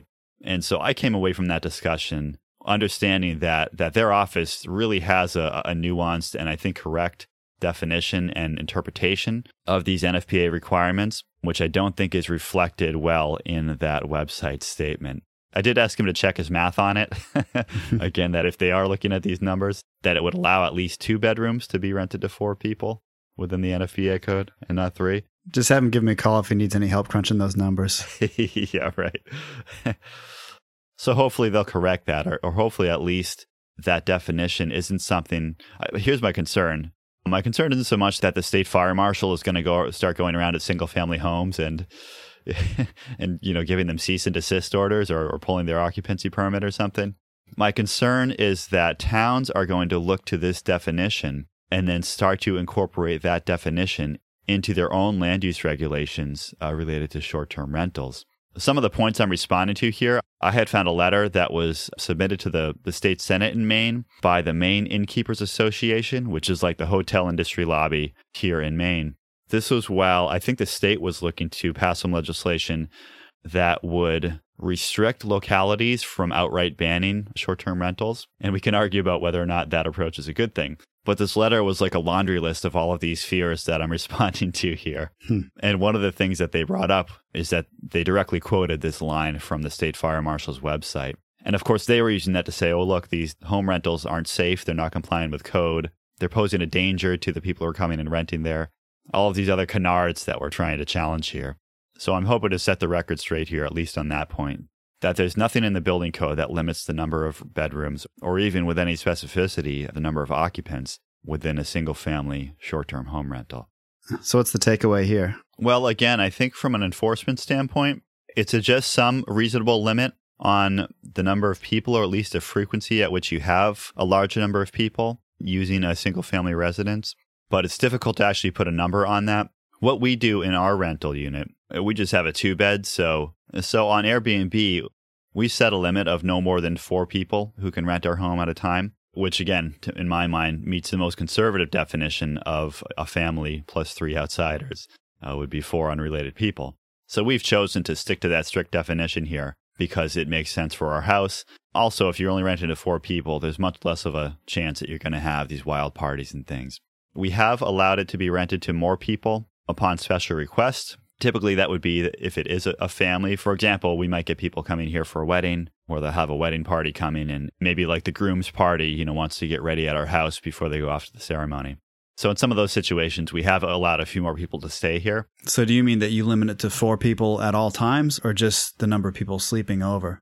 Again, if we've had people who said that they're going to have 4 or less people sleeping over, but then they want to have the wedding party come and get ready during the day, and we've allowed that. We've also allowed, obviously, if people have more kids, if there's a family that has 3 kids, we'll certainly allow that. They just have to contact us before making the booking and let us know that that's what they want to do, and we can usually sort that out. We have had people who wanted like 6 people to come and stay, for a girls' night out or a bachelor party or something, and some of those we've turned down.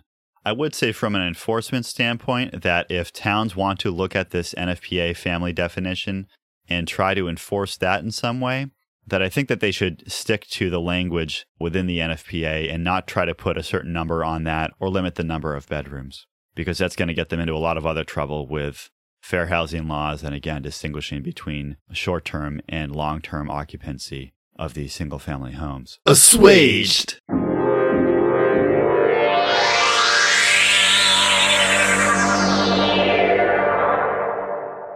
Fear number 5. Home rentals are not licensed and inspected as lodging places by the Department of Health and Human Services. So here, I'm going to briefly talk about Maine's regulations here, but obviously this is going to be different in other states. There are probably similar types of regulations in most states, but I'll just use Maine as the example here to explain how licensing laws might apply to short-term home rentals. So first of all, one point I want to make here is that for anybody who has ever said, there ought to be a law, or, well, why don't they just regulate X, Y, or Z?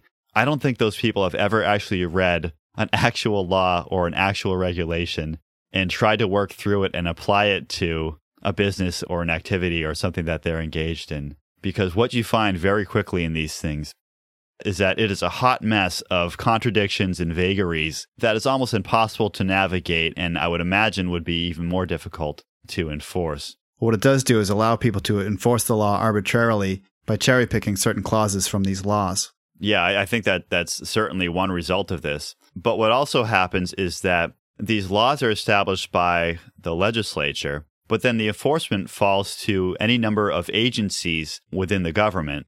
So the Department of Health and Human Services is a state department, and then under them there's probably some division of, lodging and rooming or something like that enforces these regulations for hotels and rentals. However, these agencies aren't just enforcing the laws as they're written. They take a law, which might be like, 10 pages long, and then they write their own set of rules and regulations, which is like 100 pages long, about all the specifics of how this industry is going to be regulated. And so that, of course, becomes another source of conflict with the original law itself. But it also gives a lot of power to this regulatory body, which is not elected and which has very close relations with the industry that it is seeking to regulate. So in other words, let's say this hotel lobby that I just mentioned. Let's say they want to get something changed within the hotel regulations. They don't necessarily need to go to the State House in Maine and get a bunch of legislators to, introduce a bill and pass a law and have public hearings and change all this stuff. All they really need to do is to put pressure on this regulatory agency to change something in their rule book. And I'm sure that there's probably some public process in the way that gets done, and maybe it's ultimately voted on by the legislature if they're making some significant changes. But it should be clear that this isn't like democracy in action here, This isn't like the voters getting together and considering some public policy or even their representatives. The representatives just put out some broad, almost like a mission statement within the letter of the law. And then these agencies define how that's actually going to be applied and enforced. And again, you could see where there's an opportunity for them to be heavily influenced by the industry that they're regulating. Yeah, it's what economists call public choice theory, where you have a small special interest group that stands to benefit from new regulations, while the costs of those regulations are diffuse and spread across the rest of the population. And so even if they do have some sort of public hearing process, the only people who are going to go to that public hearing process are people who are involved in this special interest group. And so there's an inherent bias in that process as to which way the regulation is going to go. So as I started trying to dig into the licensing requirements here in Maine, the first thing I find is that the definitions are all over the place.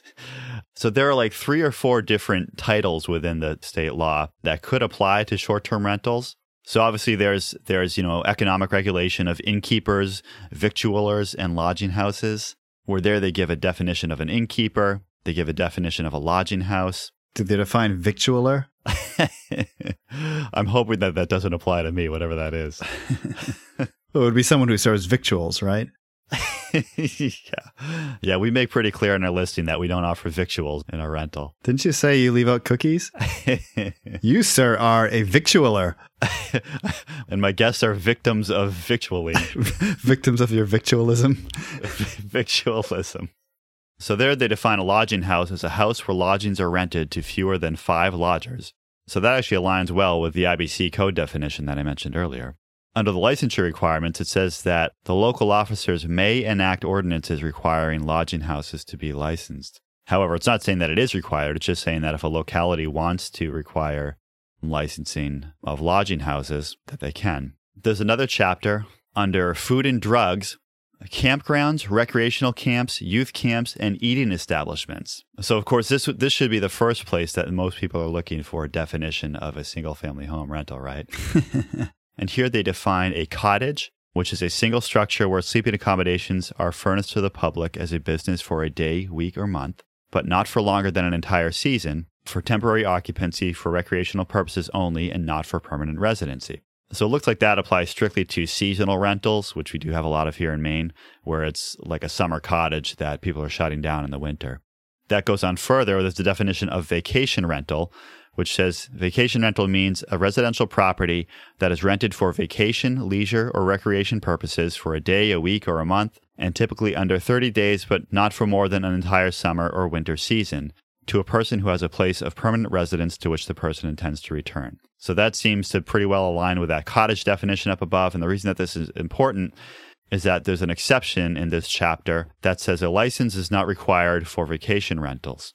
So it seems like in Maine, the intent here is that if you do have a summer home that you're renting out just during the summer season, that this is making clear that that's not something that requires a license from the Department of Health and Human Services. Then there's also a definition here for lodging place. And note that this is different than the lodging house, which was defined in the other chapter. So lodging place as opposed to lodging house. Right. And it's like these two titles in the law aren't aware that the other one exists, you know? Yeah. This one says lodging place means a building or structure or any part of a building or structure used, maintained, advertised, or held up to the public as a place where sleeping accommodations are furnished to the public for business purposes. This is broadly including, it says, hotels, motels, bed and breakfast, and inns. And here it says lodging place includes a property under common management where 4 or more rooms, cottages, or condominium units are rented to the public.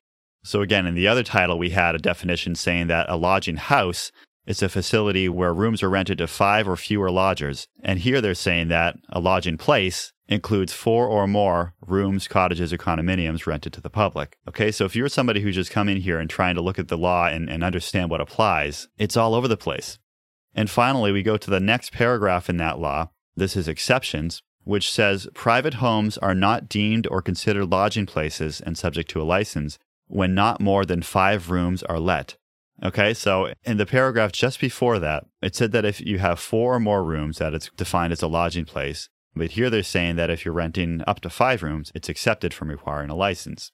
And I know this is all pedantic, especially for people who aren't in Maine. But again, I just wanted to make the point here that it's not like you can just pick up a law book and see what's allowed and what isn't. I mean, this is all subject to interpretation. It's contradictory. It's confusing. It's vague. So where we need to go from there is to look at the actual rules that have been established by the licensing board, by the Department of Health and Human Services agency that regulates lodging places. Now here they have a different definition of lodging places. It's a little bit different. It says it means every building or structure or any part thereof used, maintained, or advertised or held out to the public as a place where sleeping accommodations are furnished to the public for business purposes. So that was similar to what we had in the previous definition, but then it says this term includes, but not by way of limitation, hotels, motels, guest homes, and cottages. So there they've added in guest homes and cottages to this definition of lodging place, which were not included in that definition within the law itself. So already this rule appears to be more restrictive than the enabling law which it's based on. But then they say for exceptions to this definition, please refer to Title 22 MRSA 2501, which is that exception in the campground section I mentioned up above. So this was that exception that said that private homes are not deemed or considered lodging places and subject to a license when not more than 5 rooms are let. Okay? So what they did here is they cut and paste that definition from the law to the point that they actually cropped off one of the numbers. I mean, it was literally like a cut and paste. Like a screen cap. Right? Which is fair enough. That's probably what they should be doing when they're setting their rules. But here's what they did. They cut and paste that, but then they changed the number 5 to a number 3.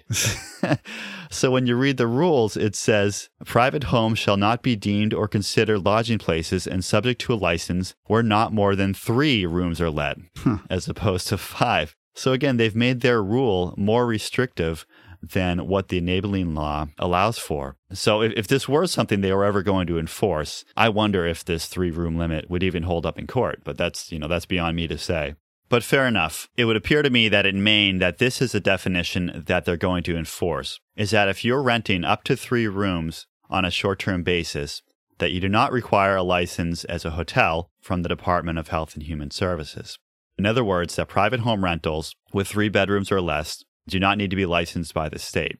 However, it would appear that if you're renting more than 3 bedrooms, that you may need to go ahead and get a license from the state. So the point to make here is that when the hotel lobbyists come in and say that private homes aren't complying with licensure laws, that's not true. They're not required to comply with licensure laws, at least up to 3 bedrooms. However, there probably are rental units out there that are renting more than 4 bedrooms at a time. And I would say that, again, I don't know if the state is enforcing this on single-family home rentals, but if you're renting more than 3 bedrooms in Maine, you might want to take a look at this and see if you might need to apply for a license as a lodging place. Assuaged!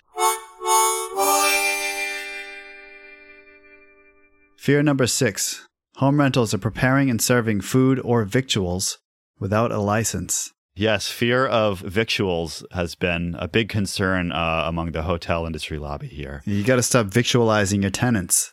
Yes. They're concerned that there's widespread victualization of tenants going on. That's just horrible. Yeah. So first of all, I want to make clear that our position at An Architecture Podcast is that there should be no victualization of short-term rental guests. We are anti-victuals. I have heard of people being victualized in their rental units, and even children have been victualized while renting short-term units. All right, so is this a concern that home rental hosts are preparing and serving food to their guests? I doubt this is happening in most home rentals. Even if it is, there are already licensing laws in place both at the state level and probably at most local levels, specifically related to bed and breakfasts, that would define and regulate the serving of food, and that's really separate from the issue of home rentals. So this is not something that really needs some kind of special consideration by local planning boards or even by the state. As far as I can tell, this is pretty clear-cut to the extent that anything is in state law and in local land use ordinances. So I don't think a local planning board really needs to take any further measures to stop the spread of victualization. Assuaged! Fear number 7. Home rentals are not ADA or FHA compliant for accessibility for people with disabilities. The concern here is that hotels, when they are built, are required to provide a certain number of rooms and parking spaces and some other features within the building that are designed in a certain way to be accessible to people in wheelchairs and with other kinds of disabilities. These design requirements were codified mostly in the 1990s, and then into the 2000s they were revised as part of the Americans with Disabilities Act, which is a form of anti-discrimination legislation that looks at physical buildings as a potential form of discrimination against people with disabilities. In other words, if you have a building that someone in a wheelchair can't access, the Americans with Disabilities Act gives them a legal right to sue you on anti-discrimination grounds, saying that you're treating them unfairly or not giving them the same opportunity as other people to come into your business and use your facilities. So the question is, does this legislation and its associated design guidelines apply to the short-term rental of single-family homes? First of all, the physical access requirements of the ADA do not apply to single-family homes. So when you're building a new house, you're not required to put in an accessible bathroom with grab bars and wheelchair turning space and a roll-in shower or some of these other features. You don't have to do that in the single-family home. The ADA physical access requirements generally don't apply to multifamily residential projects, although there are some exceptions there, like for publicly funded, government-funded, or government-owned housing. However, there's a separate piece of legislation called the Fair Housing Act, the FHA, which most people have probably heard of based on its home lending requirements and other anti-discrimination measures, like saying that a landlord can't discriminate against the tenants he rents to based on race and religion and all of those protected classes. So the FHA does have physical access requirements. However, they only apply to buildings with 4 or more units, and they have some different and generally less onerous criteria than some of the ADA design requirements. So, for example, if you have a large multifamily project, you need to provide a certain percentage of units that have physical access features like an entrance on grade or access by an elevator. But some of the other design features are less strict than the commercial ADA requirements. So, for example, in a bathroom, you might not have to put in grab bars and accessible fixtures on day one, but some of these units would need to be adaptable, where if somebody was coming in with a disability, they would have the ability to swap out some fixtures or add some grab bars to make those spaces accessible. So this would mean that you'd need the proper amount of space in a bathroom to allow a wheelchair to maneuver, among other things. Yep, that's part of it. And also even things like putting blocking in the wall so that you have something to attach a grab bar to. And then there are requirements like for kitchen cabinets. There are certain reach ranges that you want to have things working with. But again, all of that with the FHA only applies to, as I said, multifamily units with 4 or more units. And even in those units, it only applies for new construction or construction with substantial alterations. And there is some definition in those guidelines about what constitutes a substantial alteration and when you need to make some of these changes to an existing building. So generally, single-family homes are not required to be built or to be renovated to comply with physical access requirements of the ADA or the FHA. And I should say quickly before we go on, as a disclaimer, that The ADA and the FHA, these are legal requirements. I'm not a lawyer.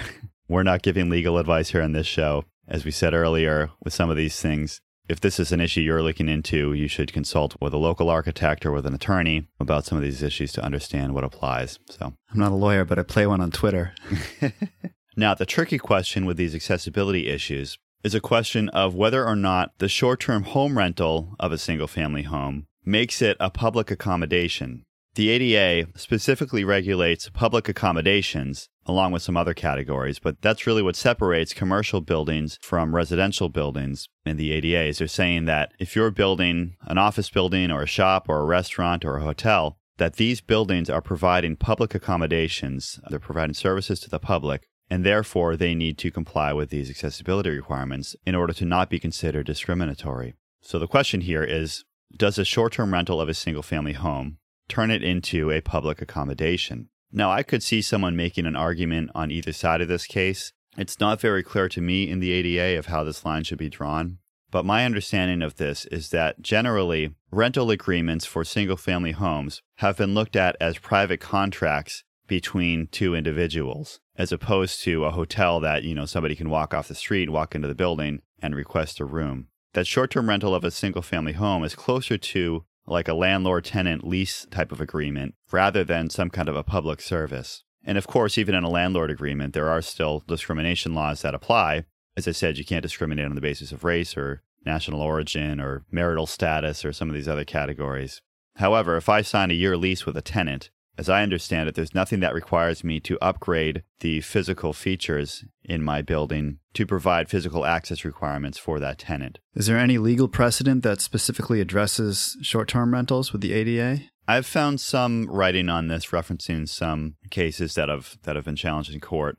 It appears to me that the legal precedents that are out there tend to favor the interpretation I just gave, which is short-term rental of single-family homes are not required to meet the physical access requirements of the ADA as a public accommodation. It will be interesting moving forward to see if more cases come out challenging whether or not short-term rentals should be considered a public accommodation that's governed by the ADA. Yeah, we mentioned earlier these ghost hotels where it's basically a whole building with multiple units rented out over Airbnb. And I could see someone making a case that a situation like that would fall under one of these, since you said earlier that a building with 4 or more units could require ADA compliance. Well, there's actually one case I found where there was an apartment building, I guess some kind of condominium, where individual unit owners owned each of these apartments. However, they had a program set up where people could choose to rent that unit out through the building management, where the unit could be rented out as a short-term rental.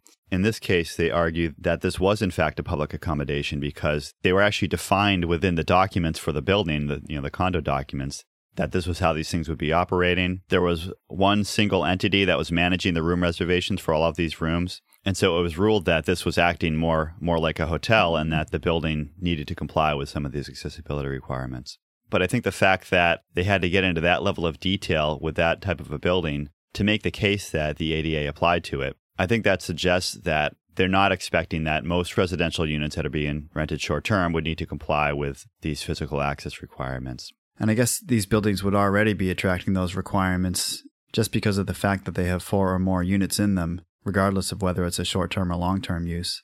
I'm not sure how that would apply to this case because, again, those requirements only apply to new construction or substantial renovations or possibly a change of use. So there might have been a change of use argument here that the use of the building was being changed from a residential use to essentially a hotel or lodging use, and that might be how that would come into play. But even if someone said that, well, yes, existing single-family homes, would need to comply with the ADA accessibility requirements, there are some limitations there for existing buildings. So in other words, when the ADA came out in, I think it was 1991, it wasn't like every business all of a sudden had to go back and put in ramps and elevators and redesign their bathrooms on that day. There are some requirements for businesses to make changes that are readily achievable, which is the language they use. And that might mean something like changing out a doorknob to an accessible lever, that's easier to grab. There are some minor types of improvements that business owners are required to do on existing buildings. But beyond that, you're really not triggered into adding significant physical access features unless you're doing some more substantial renovations, or unless let's say if you're renovating a bathroom, you need to upgrade each of the features within that bathroom. So if I go and replace a toilet, I would need to replace it with one that's at an accessible height. But just that might not require me to replace all of the other fixtures in the room or to make the room bigger or anything like that. So there is some nuance in the ADA in terms of how and when you need to upgrade existing features within existing buildings. So even if this were applied to short-term rental of single-family homes, which again, I don't think it does, that wouldn't mean that on day one, anybody providing a short-term rental would have to put in a ramp and a first-floor bathroom and all this other stuff to make their unit accessible. There may be a much lesser set of requirements that might apply. Well, I imagine that there's a market on Airbnb for houses and other units that do have accessible features.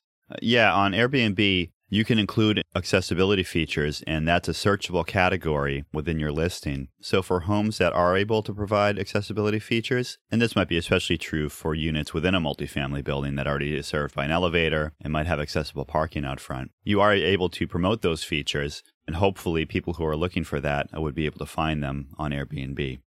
And given that in some cases, you can make more money with a short-term than a long-term rental, it seems like in places where there's high demand, that people who do have accessible properties would be incentivized to list them on Airbnb, which would, of course, provide more options for people with disabilities. So to wrap this up, the bottom line here is that I don't believe the physical access requirements of the ADA and FHA apply to short-term rental of single-family homes. However, there does seem to be a market incentive for people to provide accessible units when they're able to do so. Assuaged!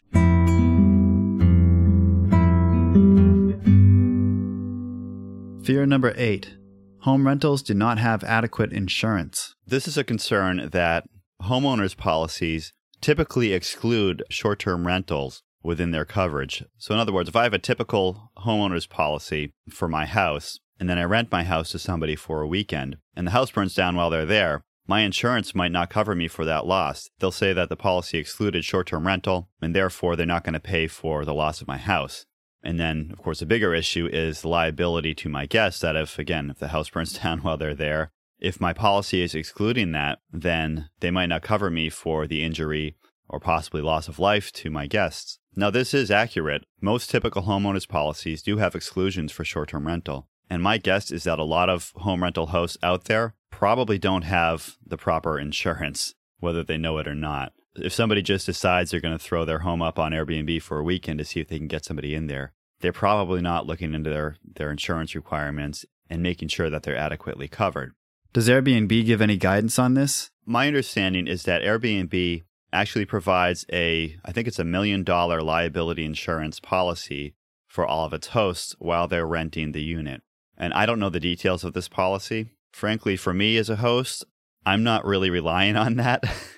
Insurance coverages can be pretty squirrely. And so for my wife and I, we wanted to get a more comprehensive policy that we knew would cover us in addition to whatever policy Airbnb might be offering. So at least for Airbnb, there does appear to be some liability insurance coverage for its hosts. But I would recommend that anybody who is a host should look into that and confirm if that's adequate before deciding to rely on that as opposed to a more comprehensive homeowner's policy. So is it a separate policy that you'd have to take out to cover the short-term rental use, or is it just a modification to your existing policy? Well, it depends a bit on how you're renting your unit. We ran into an issue where, as I understand it, you can get what's essentially a commercial insurance policy for like a vacation rental that you might be using yourself for some weekends and then renting out to other people. Again, that's an arrangement that has been around since time immemorial for people to have some second home and then to rent it out to other people at certain times during the summer. So there are vacation rental policies that would cover that kind of arrangement. The issue that my wife and I got into, as I said, is that we rent our primary residence as a short-term rental on certain weekends during the year. So if we got a vacation rental policy, it wouldn't cover us as a primary residence. However, our primary residence policy excludes short-term rentals. So we actually had a hard time finding a policy that would work for us that could cover us both as a primary residence as well as a short-term rental use. But insurance companies are starting to figure this out, that this is something that's going on and that they can offer coverage for. Since we had such a hard time finding this, I'll just tell you what company we're working with. So again, this is in New England. We're working with Liberty Mutual. They were the only company we were able to find in this area that offered coverage for short-term rentals for more than 30 days during the year. When we first started doing it, we were able to get some specialized policy through our insurance broker that allowed us up to 30 days, but we weren't finding much else that allowed us to rent for more than 30 days during the year. But we now have a policy, as I said, through Liberty Mutual that covers up to 180 days of short-term rental during the year. And that costs us probably about $1,000 more than a typical homeowner's policy to have that additional coverage. Per annum? Per year, yeah. If someone's looking to rent your place on Airbnb, is there any way for them to know what sort of insurance coverage you've got? I mean, I guess if they were really concerned, they could reach out and ask. But again, Airbnb does provide that liability insurance. So that really, obviously, it's a benefit for the hosts. But I think the bigger reason for them doing that is that it does provide that level of security for the guests, that if something happens, then they should at least have some coverage from Airbnb's liability policy. And that makes sense because Airbnb, if you have some kind of a dispute with a renter in your unit, Airbnb has a mechanism where you can try to resolve that directly with them. And so you can imagine a situation where if somebody was injured in a unit, that you might be able to work directly through Airbnb to resolve that before taking it to the courts and even involving insurance. So for Airbnb, they might decide in some certain case that it's worth their while to just pay the damages, or if there is liability for the homeowner, to assess that liability to the homeowner or the host, and come to some agreement with both parties where the damages could be paid without involving insurance. And then that liability insurance becomes an additional layer if the dollar amounts get too big, where they can then rely on that insurance coverage. I'll also say that, as I've said, my wife and I are fairly conservative, or at least I am when it comes to insurance coverage. So we actually have a personal liability policy in addition to our homeowner's policy that would help us out if somebody did bring some kind of a claim against us. Now, I haven't looked this up, but my guess is that in Australia, there's probably some sort of legal requirement to have a certain level of coverage for short-term rental usage. But that's just because in Australia, that's just kind of how everything is. If it's not prohibited, it's mandatory. Right. My understanding is that there aren't any regulatory requirements for people to have a specific coverage for short-term rental. However, if you have a mortgage, your lender might require you to at least have homeowners coverage. And if they're aware that you're doing short-term rentals, I could see mortgage companies starting to ask about that and starting to require appropriate insurance for short-term rental of homes. And on that note, I should say that if somebody is starting to turn their unit into a short-term rental, you're going to want to check the note on your mortgage and make sure that that's allowed. Generally, home loans for your primary residence require you to occupy the unit for at least, I think, the first year or maybe the first 2 years of that loan. And so you're going to want to make sure that by renting out your unit, that you're not breaching some term of your mortgage note. But anyway, so there could be an incentive there from mortgage companies to require appropriate insurance for short-term rentals. But beyond that, I'm not aware of regulatory requirements, at least in my area, that would require people to purchase certain insurance products. Really, insurance it's really a financial decision that each person needs to make of what types of insurance are appropriate for their situation and how they would pay for damages if they did have a claim against them.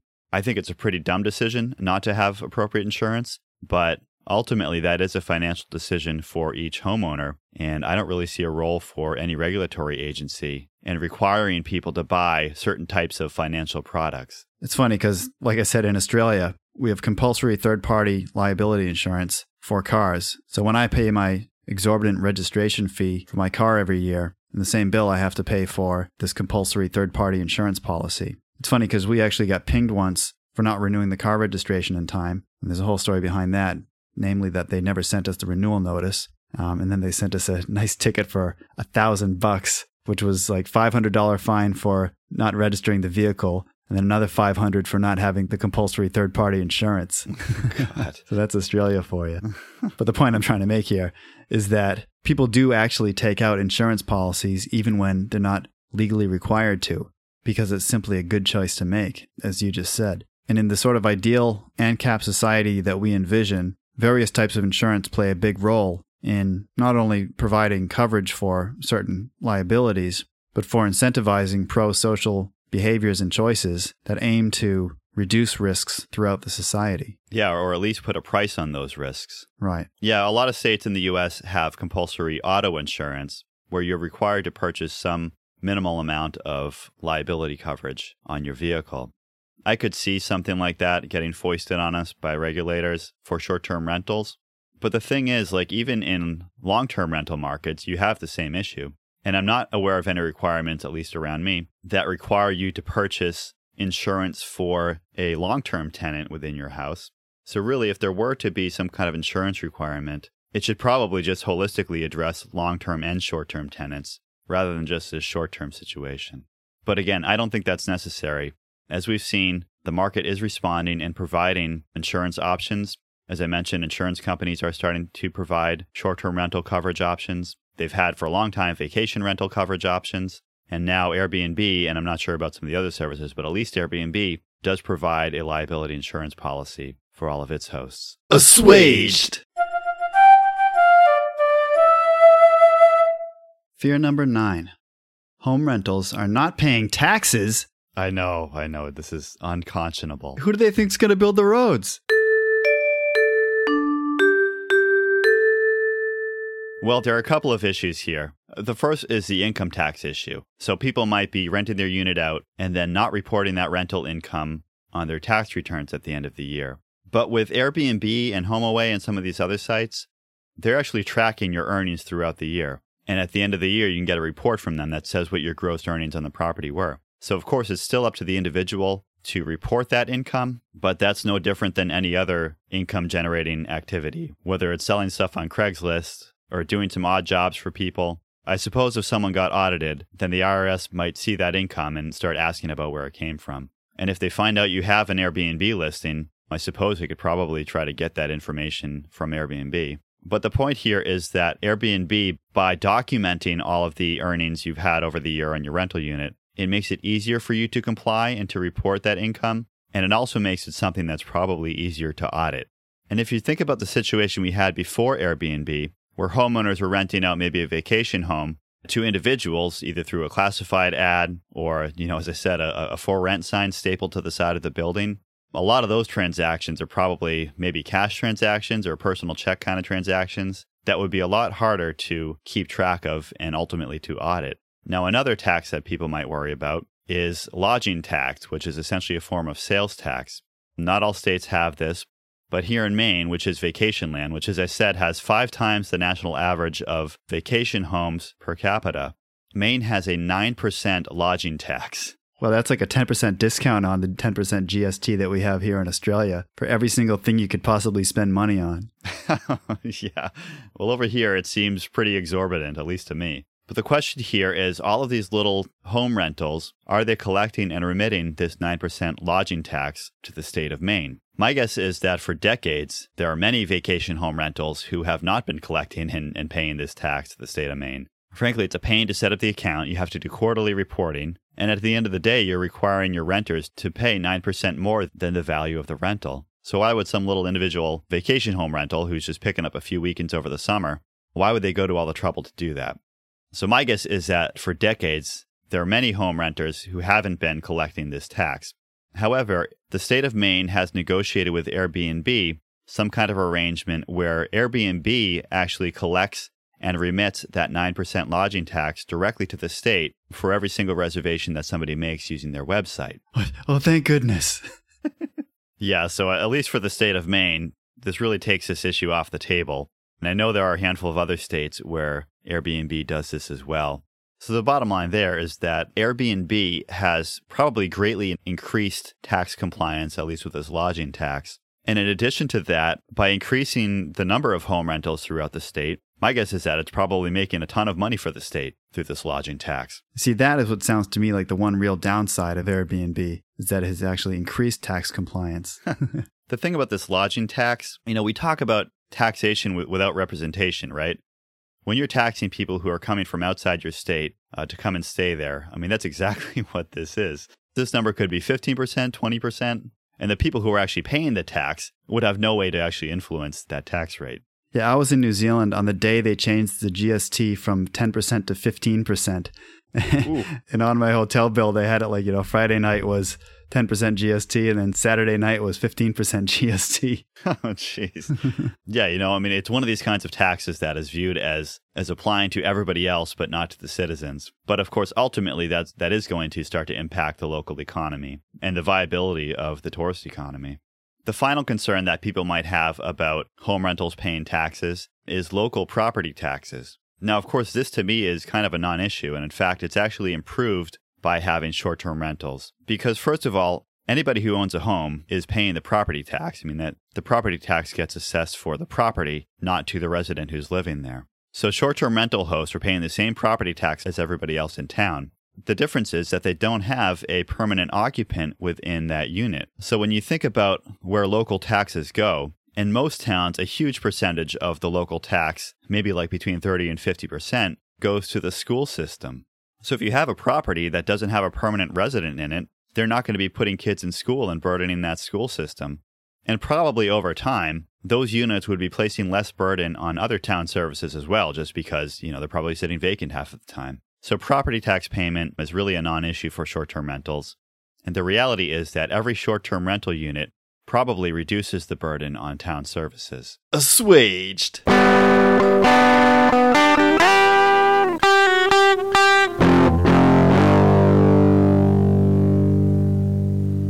Fear number 10. Home rentals are unfair competition to hotels.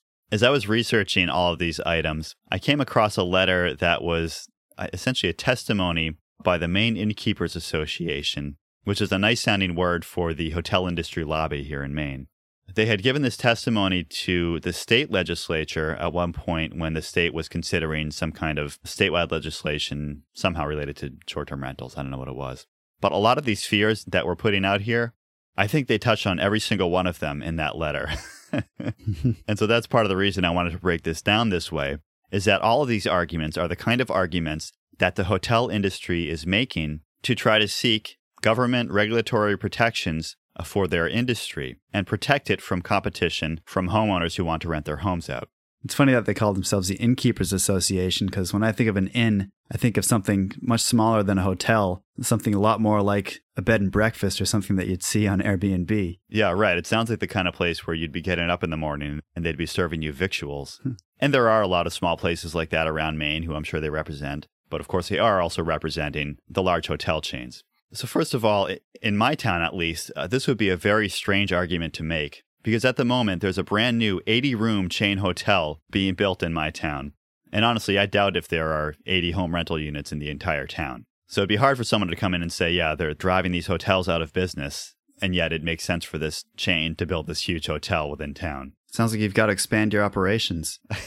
Yeah, well, this is kind of like the thing we talked about with Chuck Marohn, where you end up with all of this de facto subsidization of that type of development, where you have the Strode running out to it and extensions of public utilities and burdens on the water and sewer system that is much more intense and costly than using existing homes for short-term rental. So I could make an argument that these types of hotels are actually getting unfairly subsidized through the infrastructure and town services. But the argument these guys are making is that they're required to have these licenses as a lodging place, to have inspections, to meet certain criteria within the building codes for safety. There's probably some financial, fiduciary kind of things in there, and even things like cleanliness and hygiene that are regulated by the state. And this goes back to the licensing requirements that we talked about earlier. So fundamentally, what they're arguing is that short-term rental hosts should have to get the same or similar types of licenses and inspections and building code requirements as hotels or possibly smaller inns. Now, I'm not going to justify the state licensing requirements as they stand. However, as we said earlier, it's pretty clear that they have excluded small short-term rentals of private homes. As I said, in Maine, that threshold is renting 3 bedrooms or less. Those units are excluded from these licensing and inspection requirements. So the question is, what's the difference then between those units and these larger facilities? Well, as we talked about with the building code issue, when you get to a larger facility, you're creating greater risk within that building. You get into longer egress paths. You get into spaces where there could be a fire in one room and somebody in another room or on a different floor might not know that's happening. So there are more intense requirements for fire alarms. With health and sanitation, you just have a lot more people coming through there. So you're going to want to make sure that there's a more robust system of managing your linens and keeping all those rooms clean. With a big building with multiple people who don't know each other, you can get into security issues. I think probably everybody has been in a hotel where they've heard some kind of domestic dispute going on outside in the hallway, usually around 1 o'clock or 2 in the morning. Or even just some drunken louts. Right. So that's a concern for a hotel that you don't get in a single-family short-term rental. And then again, a lot of hotels provide some kind of food service, whether it's just a continental breakfast or, that waffle thing where you put the waffles in and flip it over. For self-victualization? for self-victualization, or possibly even room service or a restaurant or cafe within the building. So with all of these things, you're starting to ramp up the intensity of those uses and the potential risk that some of those uses entail, whether it's a fire safety risk, as we talked about in building code issues, or whether it's food safety or health or hygiene. Or workplace safety for cleaners and other staff. Yeah, so there are all these issues when you have a bigger facility, you have employees, you have people just walking in off the street looking for a place to stay. There's a different and more intense set of concerns there that applies to hotels that generally do not apply to short-term rental of single-family homes.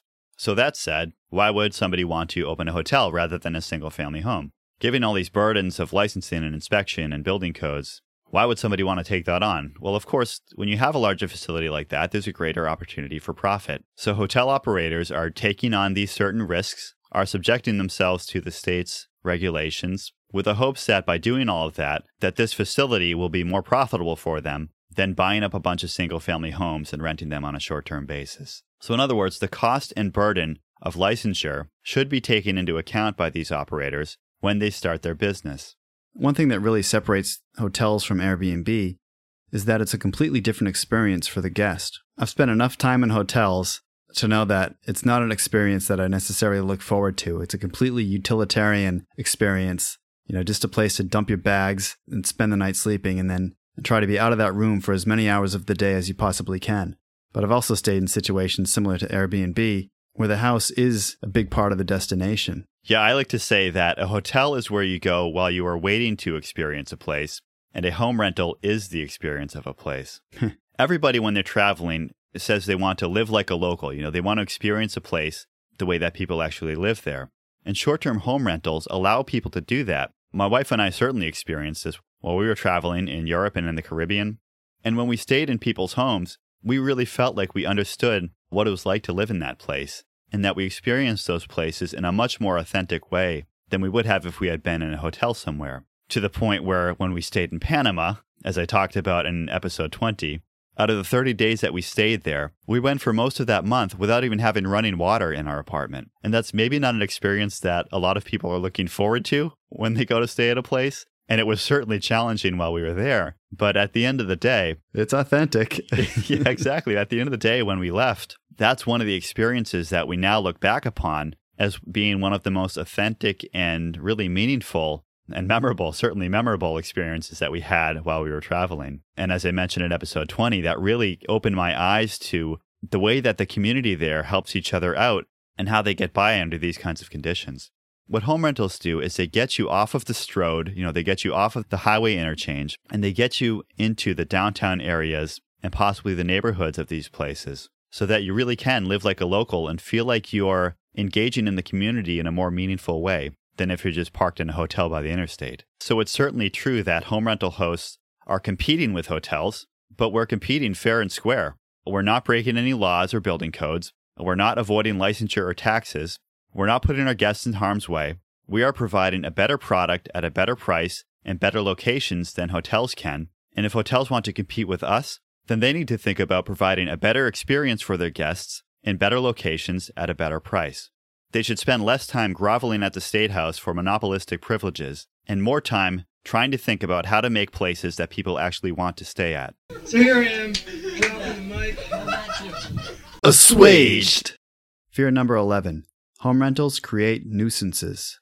I just talked about how the hotel lobby has brought up all of these fears in their challenge to short-term rentals, but they're not the only ones. You also hear these kind of arguments being made by people within their towns and neighborhoods. But in my mind, other than possibly the affordability question, all of these other fears that people are putting out there are really trying to address what is their primary concern, which is that short-term home rentals in residential neighborhoods are creating noise and parking and other kinds of disruptions on their street. Frankly, of all of these fears we've been talking about, this to me is the only one that's actually legitimate. And I think it is legitimate. If you have a home in a residential neighborhood and 20 people show up, they have cars parked all up and down the street, they're outside partying until all hours of the morning, maybe they have a bonfire, maybe they're setting off fireworks. This is unquestionably a nuisance within that neighborhood. And for us as libertarians, we can look at this from a property rights perspective. Yes, it's true that a property owner and a rental host has the right to use their property as they see fit, which might include inviting other people onto their property. However, the limitation there is that they can't create nuisances that restrict the rights of property owners around them to use their property the way that they want to. So this is a place where libertarian theory has gotten into excruciating detail about how nuisances between adjacent properties can be mitigated. And we talked about this way back in episode 3, specifically in the context of a noisy party. Right, so home rental hosts, and they really have an obligation, if they are inviting people onto their property as renters or just as house guests, they have an obligation to maintain that property in such a way that it's not going to create a nuisance for their neighbors. But the challenge here, of course, is defining what constitutes a nuisance and what is permissible in the typical use of a single-family home. The first thing that people might point to when they're trying to address this is noise regulations. So many towns, including mine, have some kind of regulation that says something like, after the hours of 8 o'clock, you can't have a sound level of 55 decibels at the property line. That starts to create a mechanism or at least a rationale for enforcement of some kind of a noise violation, but it doesn't really get at the underlying issue. Noise violations are really tricky to define and to adjudicate because it really isn't an objective measurement like a decibel level. It's really something that's very subjective. It depends on the perception of the person who's making the complaint. Yeah, when we're designing a power station, there's usually noise limitations that we need to meet. And one thing that's often specified is that there's a big difference between what they call atonal noise, which would be something like white noise, and something that has more of a tonality, where it might be like a hum or a high-pitched whine or something like that. So you can measure a level of 65 decibels at the boundary line across the full frequency spectrum, but still have certain frequencies that overpower others that are easier to perceive and are more of a nuisance than just a flat kind of white noise type of sound. Yeah, exactly. And I've had to deal with that on building projects where you might have an air handler on the roof where the neighbors are concerned about sound levels on their property from that piece of equipment. A couple of particular problems are, one is that you could have disruptions that are well below something like a 55 decibel threshold, but that could still be very disruptive to somebody in their home. Let's say you have a neighbor who's lying in bed at 11 o'clock at night, and there's a group of dudes hanging out at the property next door. Maybe they're not being loud, maybe they're not being disruptive, but they're just sitting out on the deck quoting Big Lebowski lines until 2 o'clock in the morning. For some people, that would be really entertaining, but you could imagine that there might be some people for whom that would be viewed as a nuisance. Especially if they're getting the lines wrong. Yeah, that aggression will not stand. So the problem with noise violations is it's not just the volume or even the frequency or any kind of measurable disruption. Whether or not something is viewed as a nuisance is really much more dependent on the content and the context of that disruption. So what can we do about this? Opponents of short-term rentals, especially people who have been having these kind of issues on their streets, and at that meeting in my town I went to, there were some people who had what sounded like pretty legitimate complaints about a neighbor whose house was turning into a frat house every weekend of the summer. The knee-jerk reaction is to say, well, this is too disruptive, there's no way to control this or to enforce it, we just need to ban short-term rentals because that's the condition that's creating these party houses. However, if we look back on some of the things that we've been discussing, there are some existing limitations in place that could go a long way to addressing these kinds of disruptions. So for one thing, we talked about the building code, which says that single-family dwelling units can only be occupied by an individual or family and up to 3 outsiders. Now, as we said, there's a lot of gray area in that definition of family. However, I think that if this were to go to a court case, any kind of reasonable person would look at a party of 20 college kids and say that this is not a family, this is not a single housekeeping unit, that this does not comply with that definition of a single-family dwelling unit. But if it's an actual fraternity, then they're all brothers. They're all bros.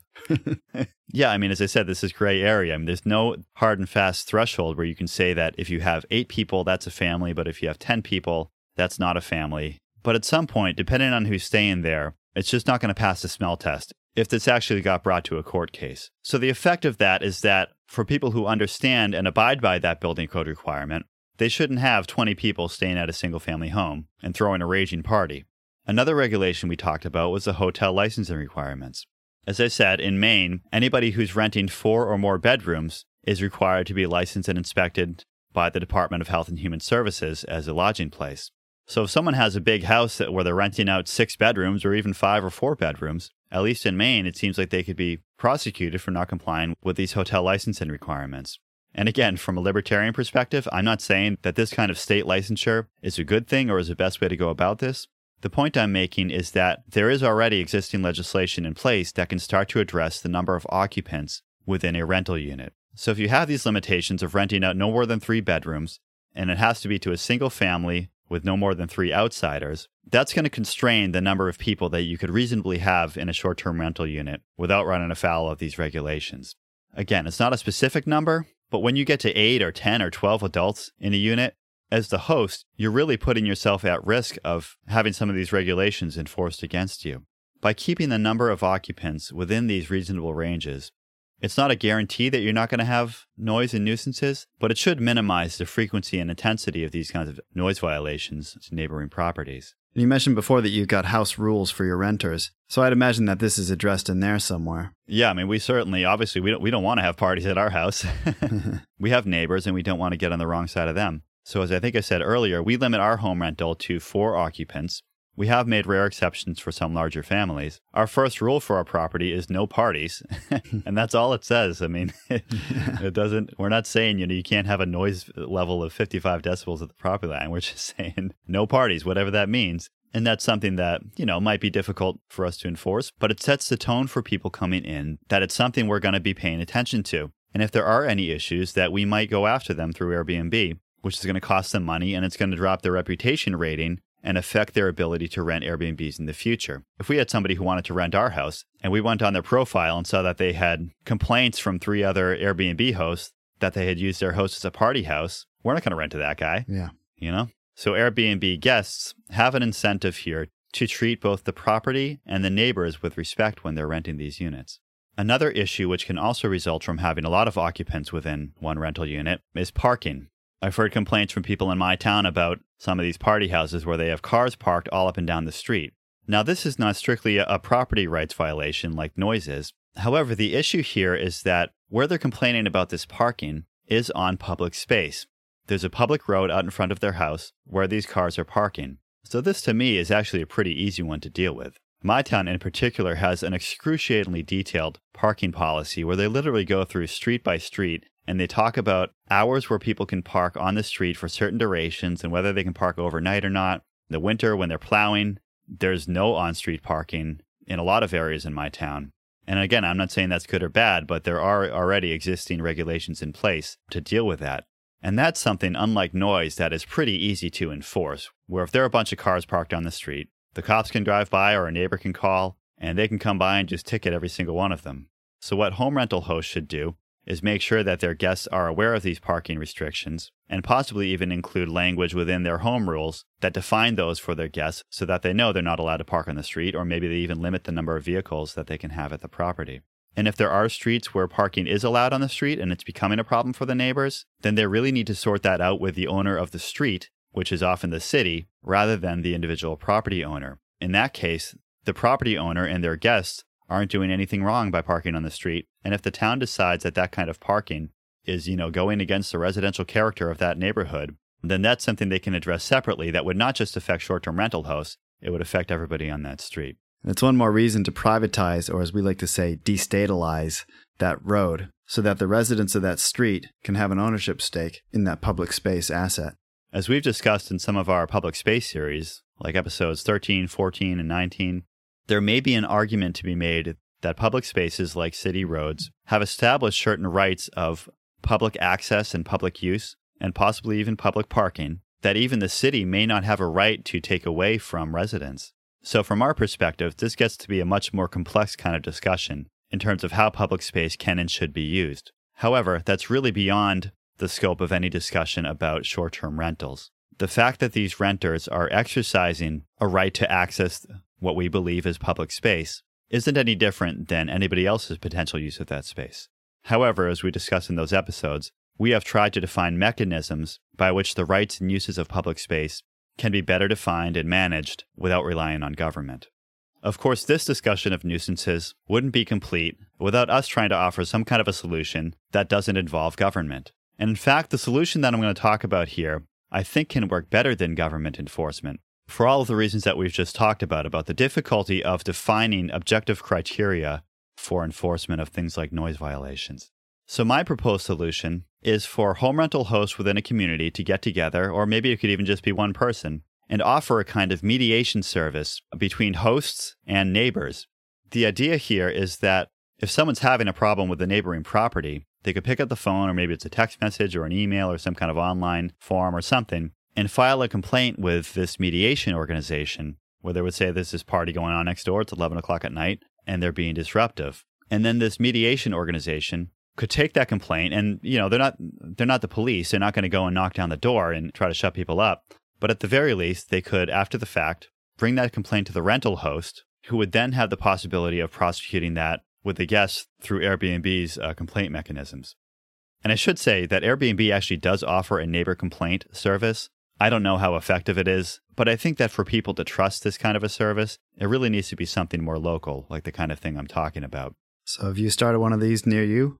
Well, again, we haven't really had this discussion in my town yet, but whenever the next round of discussions comes up, I am going to put myself out there as someone who might be able to do this. And I'm not sure how formal that might be, but part of my thinking on this is that these kind of complaints are actually far and few between for home rentals. There might be something like 60 home rental units in my town. And of those units, my guess is that there might be 2 or 3 that are getting these kind of complaints. So for one thing, it would be interesting to find out how much of an issue this really is. Because one thing that happens right now is that when you have a nuisance violation, a lot of neighbors don't want to call the cops. I mean, even if it's something that's bothering them, a lot of people realize that calling the cops to come and break up a situation is a pretty big deal. Obviously, as libertarians, we're aware of all kinds of situations where police show up and things go horribly wrong, where they start arresting people and they start getting into altercations with people and they're shooting dogs. There's all kinds of crazy stuff like that happens when you start to escalate that situation and involve the police.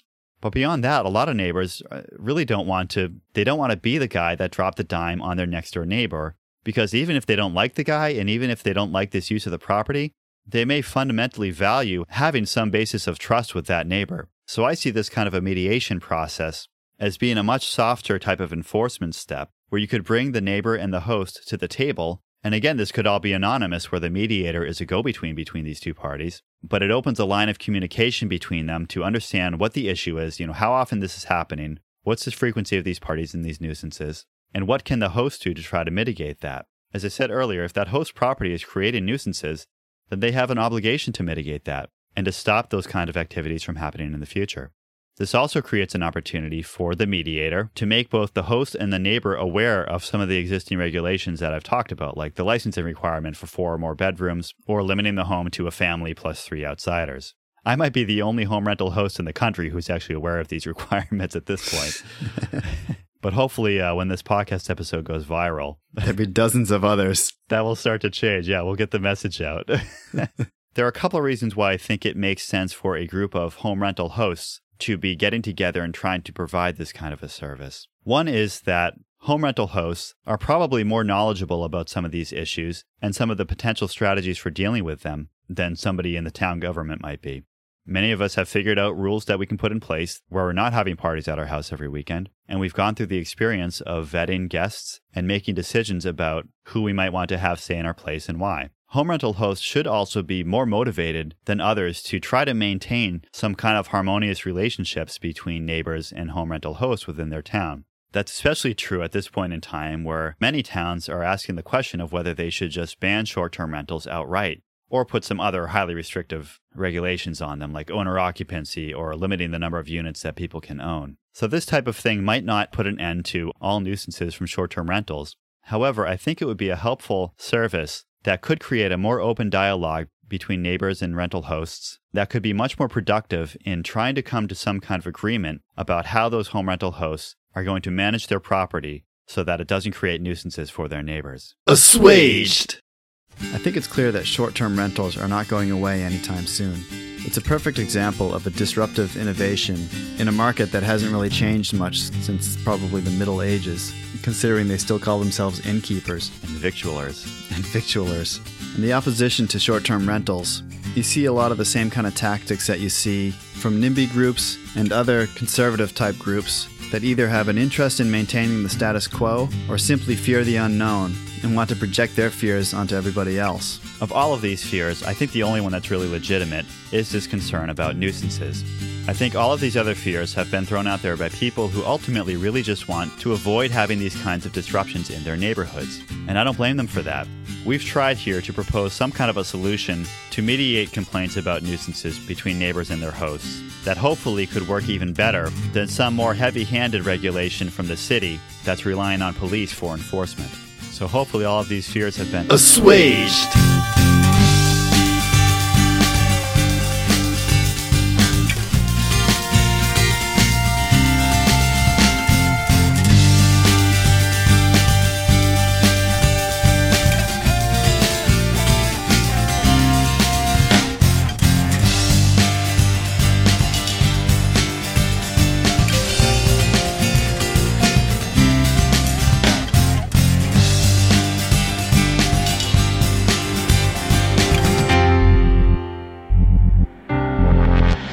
Get a lot of Airbnb income in the summer, but not so much in the winter. So for most people, it probably makes more sense to rent it as a long-term rental. And if people are building ADUs as an Airbnb kind of thing, they probably might do it for a couple of years and realize they can make more money as a long-term rental.